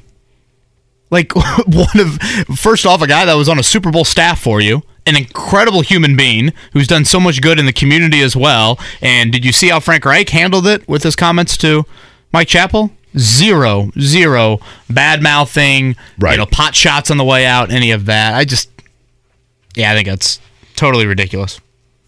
Totally ridiculous. We will have a pop quiz. Scotty's here. Scotty, apologies.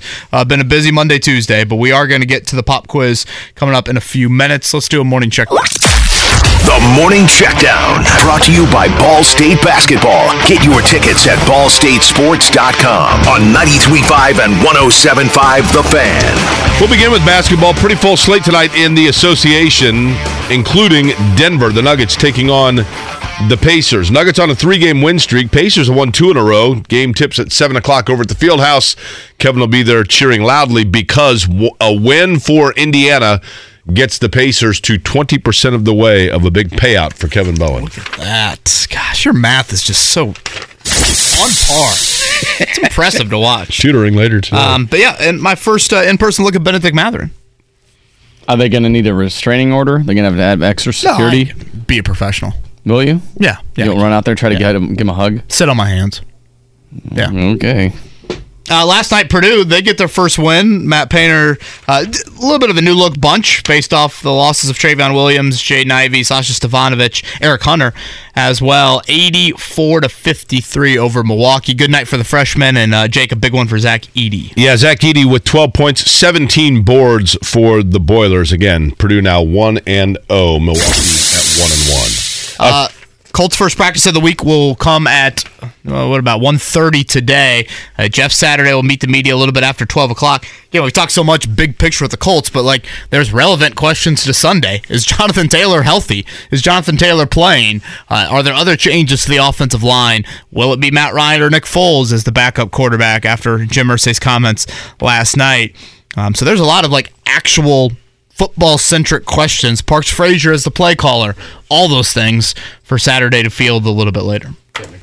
The college football, Mark, come on. There we go, thank you. College football playoff rankings are out. Give me a number, Mark Dykton, 1 through 20. 1 through 25. 3. We already know that. 3 is Michigan. 13, thank you. 13 would be the Utes of Utah. 22. Okay. 22, UCF. Give me a number for myself. 11. 11th would be Ole Miss, who is one spot behind Clemson that comes in at 10th. Alabama 9th. The top 5, Georgia, Ohio State, Michigan, TCU. They would be in right now if the playoffs began, but of course they don't. Tennessee is 5th. And the Fighting Illini?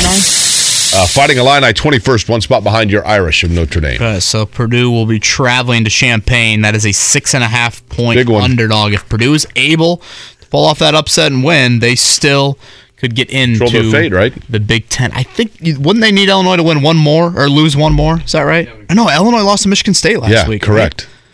I think they would still need some other help just to guarantee it. I think Wisconsin might be in play. They're lurking, and then, of course, we lost the head-to-head to Iowa last week, so just a couple other things for Purdue. Nobody wants to win the West, and for good reason. And I saw IU's going back to Connor Baselick. I guess it's better than starting the kid who was in the transfer portal last week. Right. Nothing says IU football like, yeah, he's not going to be here next year, but we're going to start him. Indiana's program has announced they're in the transfer portal. What is it, Mark? 41.5? That's the underdog in Ohio State? 41.5. That's not bad. Where are we going with that one? Boy, oh boy. I wouldn't even touch that one, I don't think. I've got some buddies that any spread like 30 or higher, they automatically take the underdog. I was going to say, I mean, you fall yourself into 10 points, and that means Ohio State's got to score 52 points. But, then again. Text me about 3 o'clock on Saturday, Jake, and see how that's going. All right, pop quiz next. 317-239-1070. Jiffy Lube Oil. Life is so much more than a diagnosis. It's about sharing time with those you love, hanging with friends who lift you up, and experiencing all those moments that bring you joy. All hits, no skips.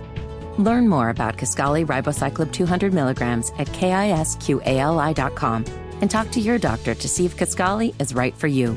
So long live singing to the oldies, jamming out to something new, and everything in between. Change up for grabs. Have you studied? Can you handle the pressure? Sharpen your pencils. It's time for the Pop Quiz with Kevin and Query. Brought to you by Jiffy Lube, Indiana's favorite oil change since 1985. Kevin is intently studying something over there. I don't know. Well, I'm examining the pop quiz. I apologize, Scotty. It's been a newsy Monday, Tuesday. And so we have had to hold off on the pop quiz. This has got... He's looking at the Gainbridge Fieldhouse seating chart, where he's at and where Benedict Matherin's going to be tonight. He's like, how far do I have to run to go get to him? I do appreciate this from Aaron. Are you going to scout out the perfect location for the Benedict Matherin statue tonight? That will be part. We are going to get there a little bit earlier. I've got a few contractors with me, and we're just going to make sure that the location. Because, aren't they doing the plaza across the street for the All-Star game coming up? So I just want to make sure. Ice skating rink. Yeah, we don't interfere with that. So, yeah, that is part of my duties. Rick Fusen and I actually have a 6 o'clock meeting just outside there, so that'll be part of the agenda tonight. Okay, fair enough. What number would you like to go with? Well, let's go with this. The Pacers are 5-5, so why not caller number 5? Okay, Mark? Tim. Hi, Tim. What's up? Not much. How are you? Doing okay. Morning, Tim. Tim, what time did you wake up this morning? 4:57. Holy cow! Body clock, alarm, body. Wow, what do you every do day? What do you do for work, Tim? I work at a steel mill. Oh, that's cool. Pardon my naivete here. Where would that steel mill be? What in the Indy area? Pittsburgh. Okay. What time is the alarm, Tim? I didn't have one today. I'm off today. Kids had late start school, so I didn't have to get up till like 8. Gotcha. So your kids are in the Tri-West School District, is that right? No, Crawfordsville. Crawfordsville, okay. Fair enough. Who you got? Wabash to Paul. Obviously, I probably know your answer. Wabash. Coming up Saturday, conference championship, 7-2, Little Giants, 8-1 Tigers in Greencastle. Tim, you sound like a nice fella. Can we play a real quick round of Get to Know Your Listener? We've had a lot of success with this. People just love it. Go ahead. Okay. You always say that. I'm not a part of those meetings. we have the meetings when you're at Colts practice. Tim, let me begin with this. Who was president in the year that you were born? Nixon. Okay, so we're about the same age then. And you, Tim, are you a native of Indiana? Yes. What was the athletic team nickname of your high school? Charger. That's North Putt, right? North Montgomery. Montgomery. Sorry, I always get that confused. Okay, and then lastly, Tim, if you could pick one team either in the professional or college rank, that you cheer for, that you would most want to see win a championship in their next season, you would pick who? Well, since the Cubs did it about 6 years ago, it had to be the Bills because my wife's from Lackawanna, New York. Okay, well, that's wow. Cool. Happy wife, you have fun happy life. fandom. You know? Do what, buddy? I said you got fun fandom, although I'm a little worried about this elbow for Josh Allen. Yeah, it's hard telling. You see that, Jake? Kind of like the Tommy John ligament. It's like he got hyperextended almost. Yeah. Tim, would you like for me, that would be Jake, to lead you off, or would you like for Kevin to lead you off? Kevin. Okay. All right, Tim. The Chirp Ball State Cardinals, they lost last night in Maction to, I was about to say the name. I guess it's the question. Holy. Who knocked off the Cardinals last night? Kent State, Ohio, Toledo, or Miami, Ohio? Oh, my gosh. I know Ohio and Miami, Ohio played, so it can't be either one of them. Shoot, I watched some of it. Toledo, I guess. I can't remember. Okay. Look at that. Trust your gut. Question number 2. I had mentioned the other day that that Jeff Saturday is the 7th interim coach in the history of the Indianapolis Colts. Only one of those previous 6 actually then was retained to be the head coach. Ron Meyer. Boy. I remember. Well, the question was actually this. The Colts fired Frank Reich and named Jeff Saturday as interim coach Monday. Who was the last head coach who left or was relieved of his duties during the season? Oh. It happens to be the same answer that you just said. Lindy Infante, Ron Meyer, Frank Kush, or Rod Dowhour? I'll say Ron Meyer. All right, number 3, and your wife will probably have an opinion on this one. 6 quarterbacks led their teams in both passing yards and rushing yards during Week 9 of NFL play. One of them was Sam Ehlinger, although it's not many yards. Of the other 5, only one quarterback turned the trick into a win. Name the QB who led his team in passing and rushing in a win this past season. Lamar Jackson, Patrick Mahomes, Justin Fields, or Jalen Hurts? I know Fields lost. I'm going to have to say, I think Mahomes did good. Mahomes. Okay, question number 4. Wabash always fights. Monday Night Football. We're going to turn back the clock in what seems to be like 3 weeks ago based on the news cycle this week. But on Monday night, the Ravens beat the Saints. They rushed for 188 yards. That means they've done the 150-yard mark on the ground 8 straight games this year. So, Tim, my question for you is this. Name the last team to have 9 straight games with 150 or more rushing yards. And they did it in a Super Bowl winning season, by the way. Was it the 05 Steelers, the 2000 Ravens, the 98 Broncos, or the 85 Bears? I'll have to go Terrell Davis, I guess. 98 Broncos. Okay, to close it out, Tim, name the first head coach to win 1,000 games for one NBA franchise. Jerry Sloan, Red Auerbach, Greg Popovich, or Don Nelson? This guy has Indiana ties. I would say Utah. What's his name? Sloan. Nice. Yeah, when Jake said that hint, I was thinking C. Yeah, see? That's kind of a trick there, right? Hey, Tim's a smart dude. Jerry Sloan played at Evansville. Son played at Indiana.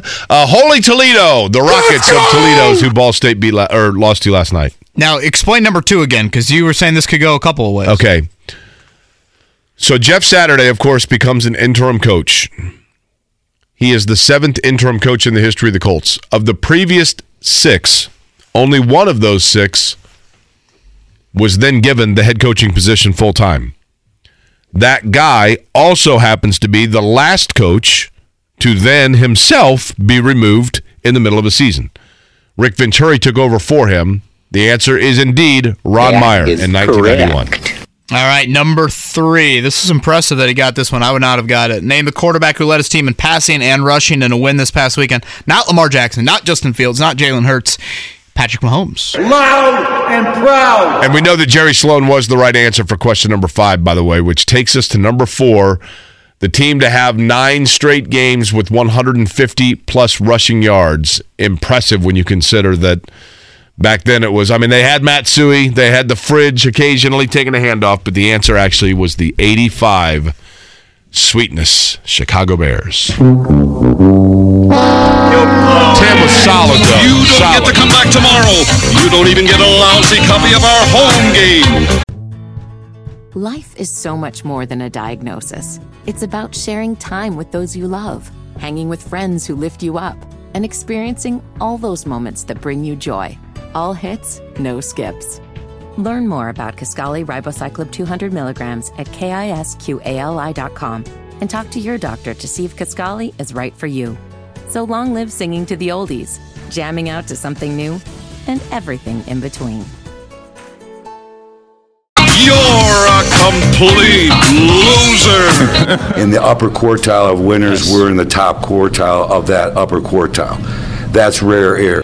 Tim's got to be that, right? In terms of that was solid. Participants.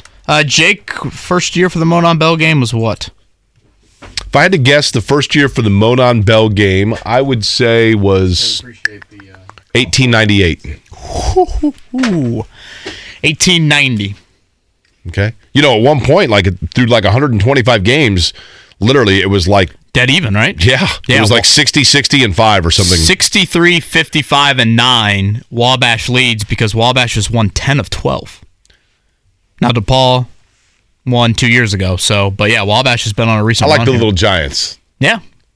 Always fighting. Greencastle again. That's going to be a chilly one.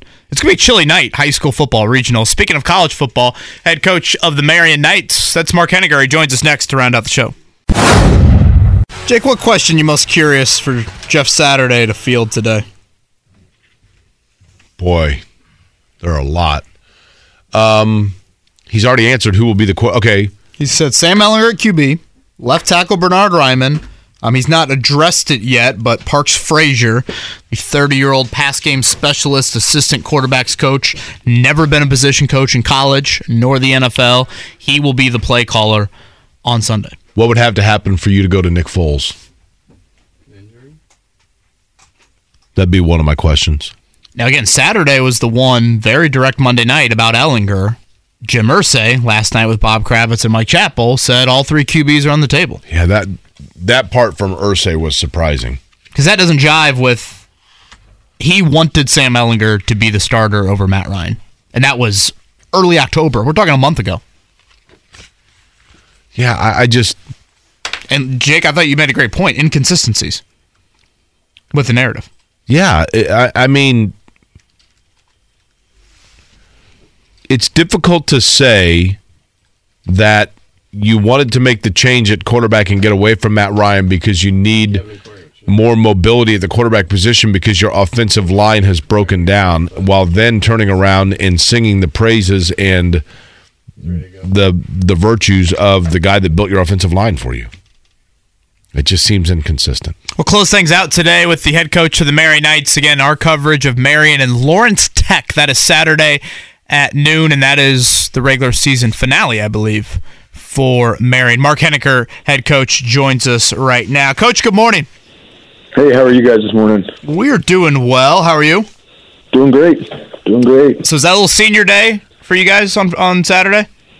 Yeah, we had senior day. We had 33 seniors, which was just really remarkable. I mean, it's the largest group that we've had here, and I think it speaks a lot about our program and the guys that we have in it, that, they love being with each other and love playing football. And it was kind of, obviously it's bittersweet, watching those guys grow up, but, there are a lot of good football players that kind of walked out there on the field with their parents on Saturday that, we'll have some holes to fill down the road. But, if we take care of business this weekend, then, hopefully we get those guys more football, Coach, you are right now on a 3-game win streak. Obviously we talked to you after that, close loss, but lost to Indiana Wesleyan back in early October. So you've won 3 in a row. Pardon my naivete on this because it becomes a 2-part question. The first being, have you already qualified for postseason play, or is that still in the balance for you? Yeah, it's really still in the balance. I think there's a couple of games going on this weekend where there's some ranked opponents or some ranked teams playing each other. 16 teams make it across the country. There's 12 automatic bids, and then there's 4 at-larges. I mean, right now we're ranked 7th in the country. So, if we win this weekend, then we'll be in and we'll most likely host. if we lose this weekend, then you really you're kind of putting it in other people's hands, right? Yeah, 100%. Now, the reason I ask that is because you got Lawrence Tech coming up this weekend to close things out. Marian is, and kudos to you guys. I mean, you have developed a program where we kind of automatically anticipate and expect seeing you in the postseason, and I would assume that kids that are coming to play for you are anticipating that's one of the real draws. They're going to get a chance to play in the playoffs. So with one game left, is it a challenge as a coach to not have your guys overlooking and having their eyes towards the postseason and realizing there's still a task at hand?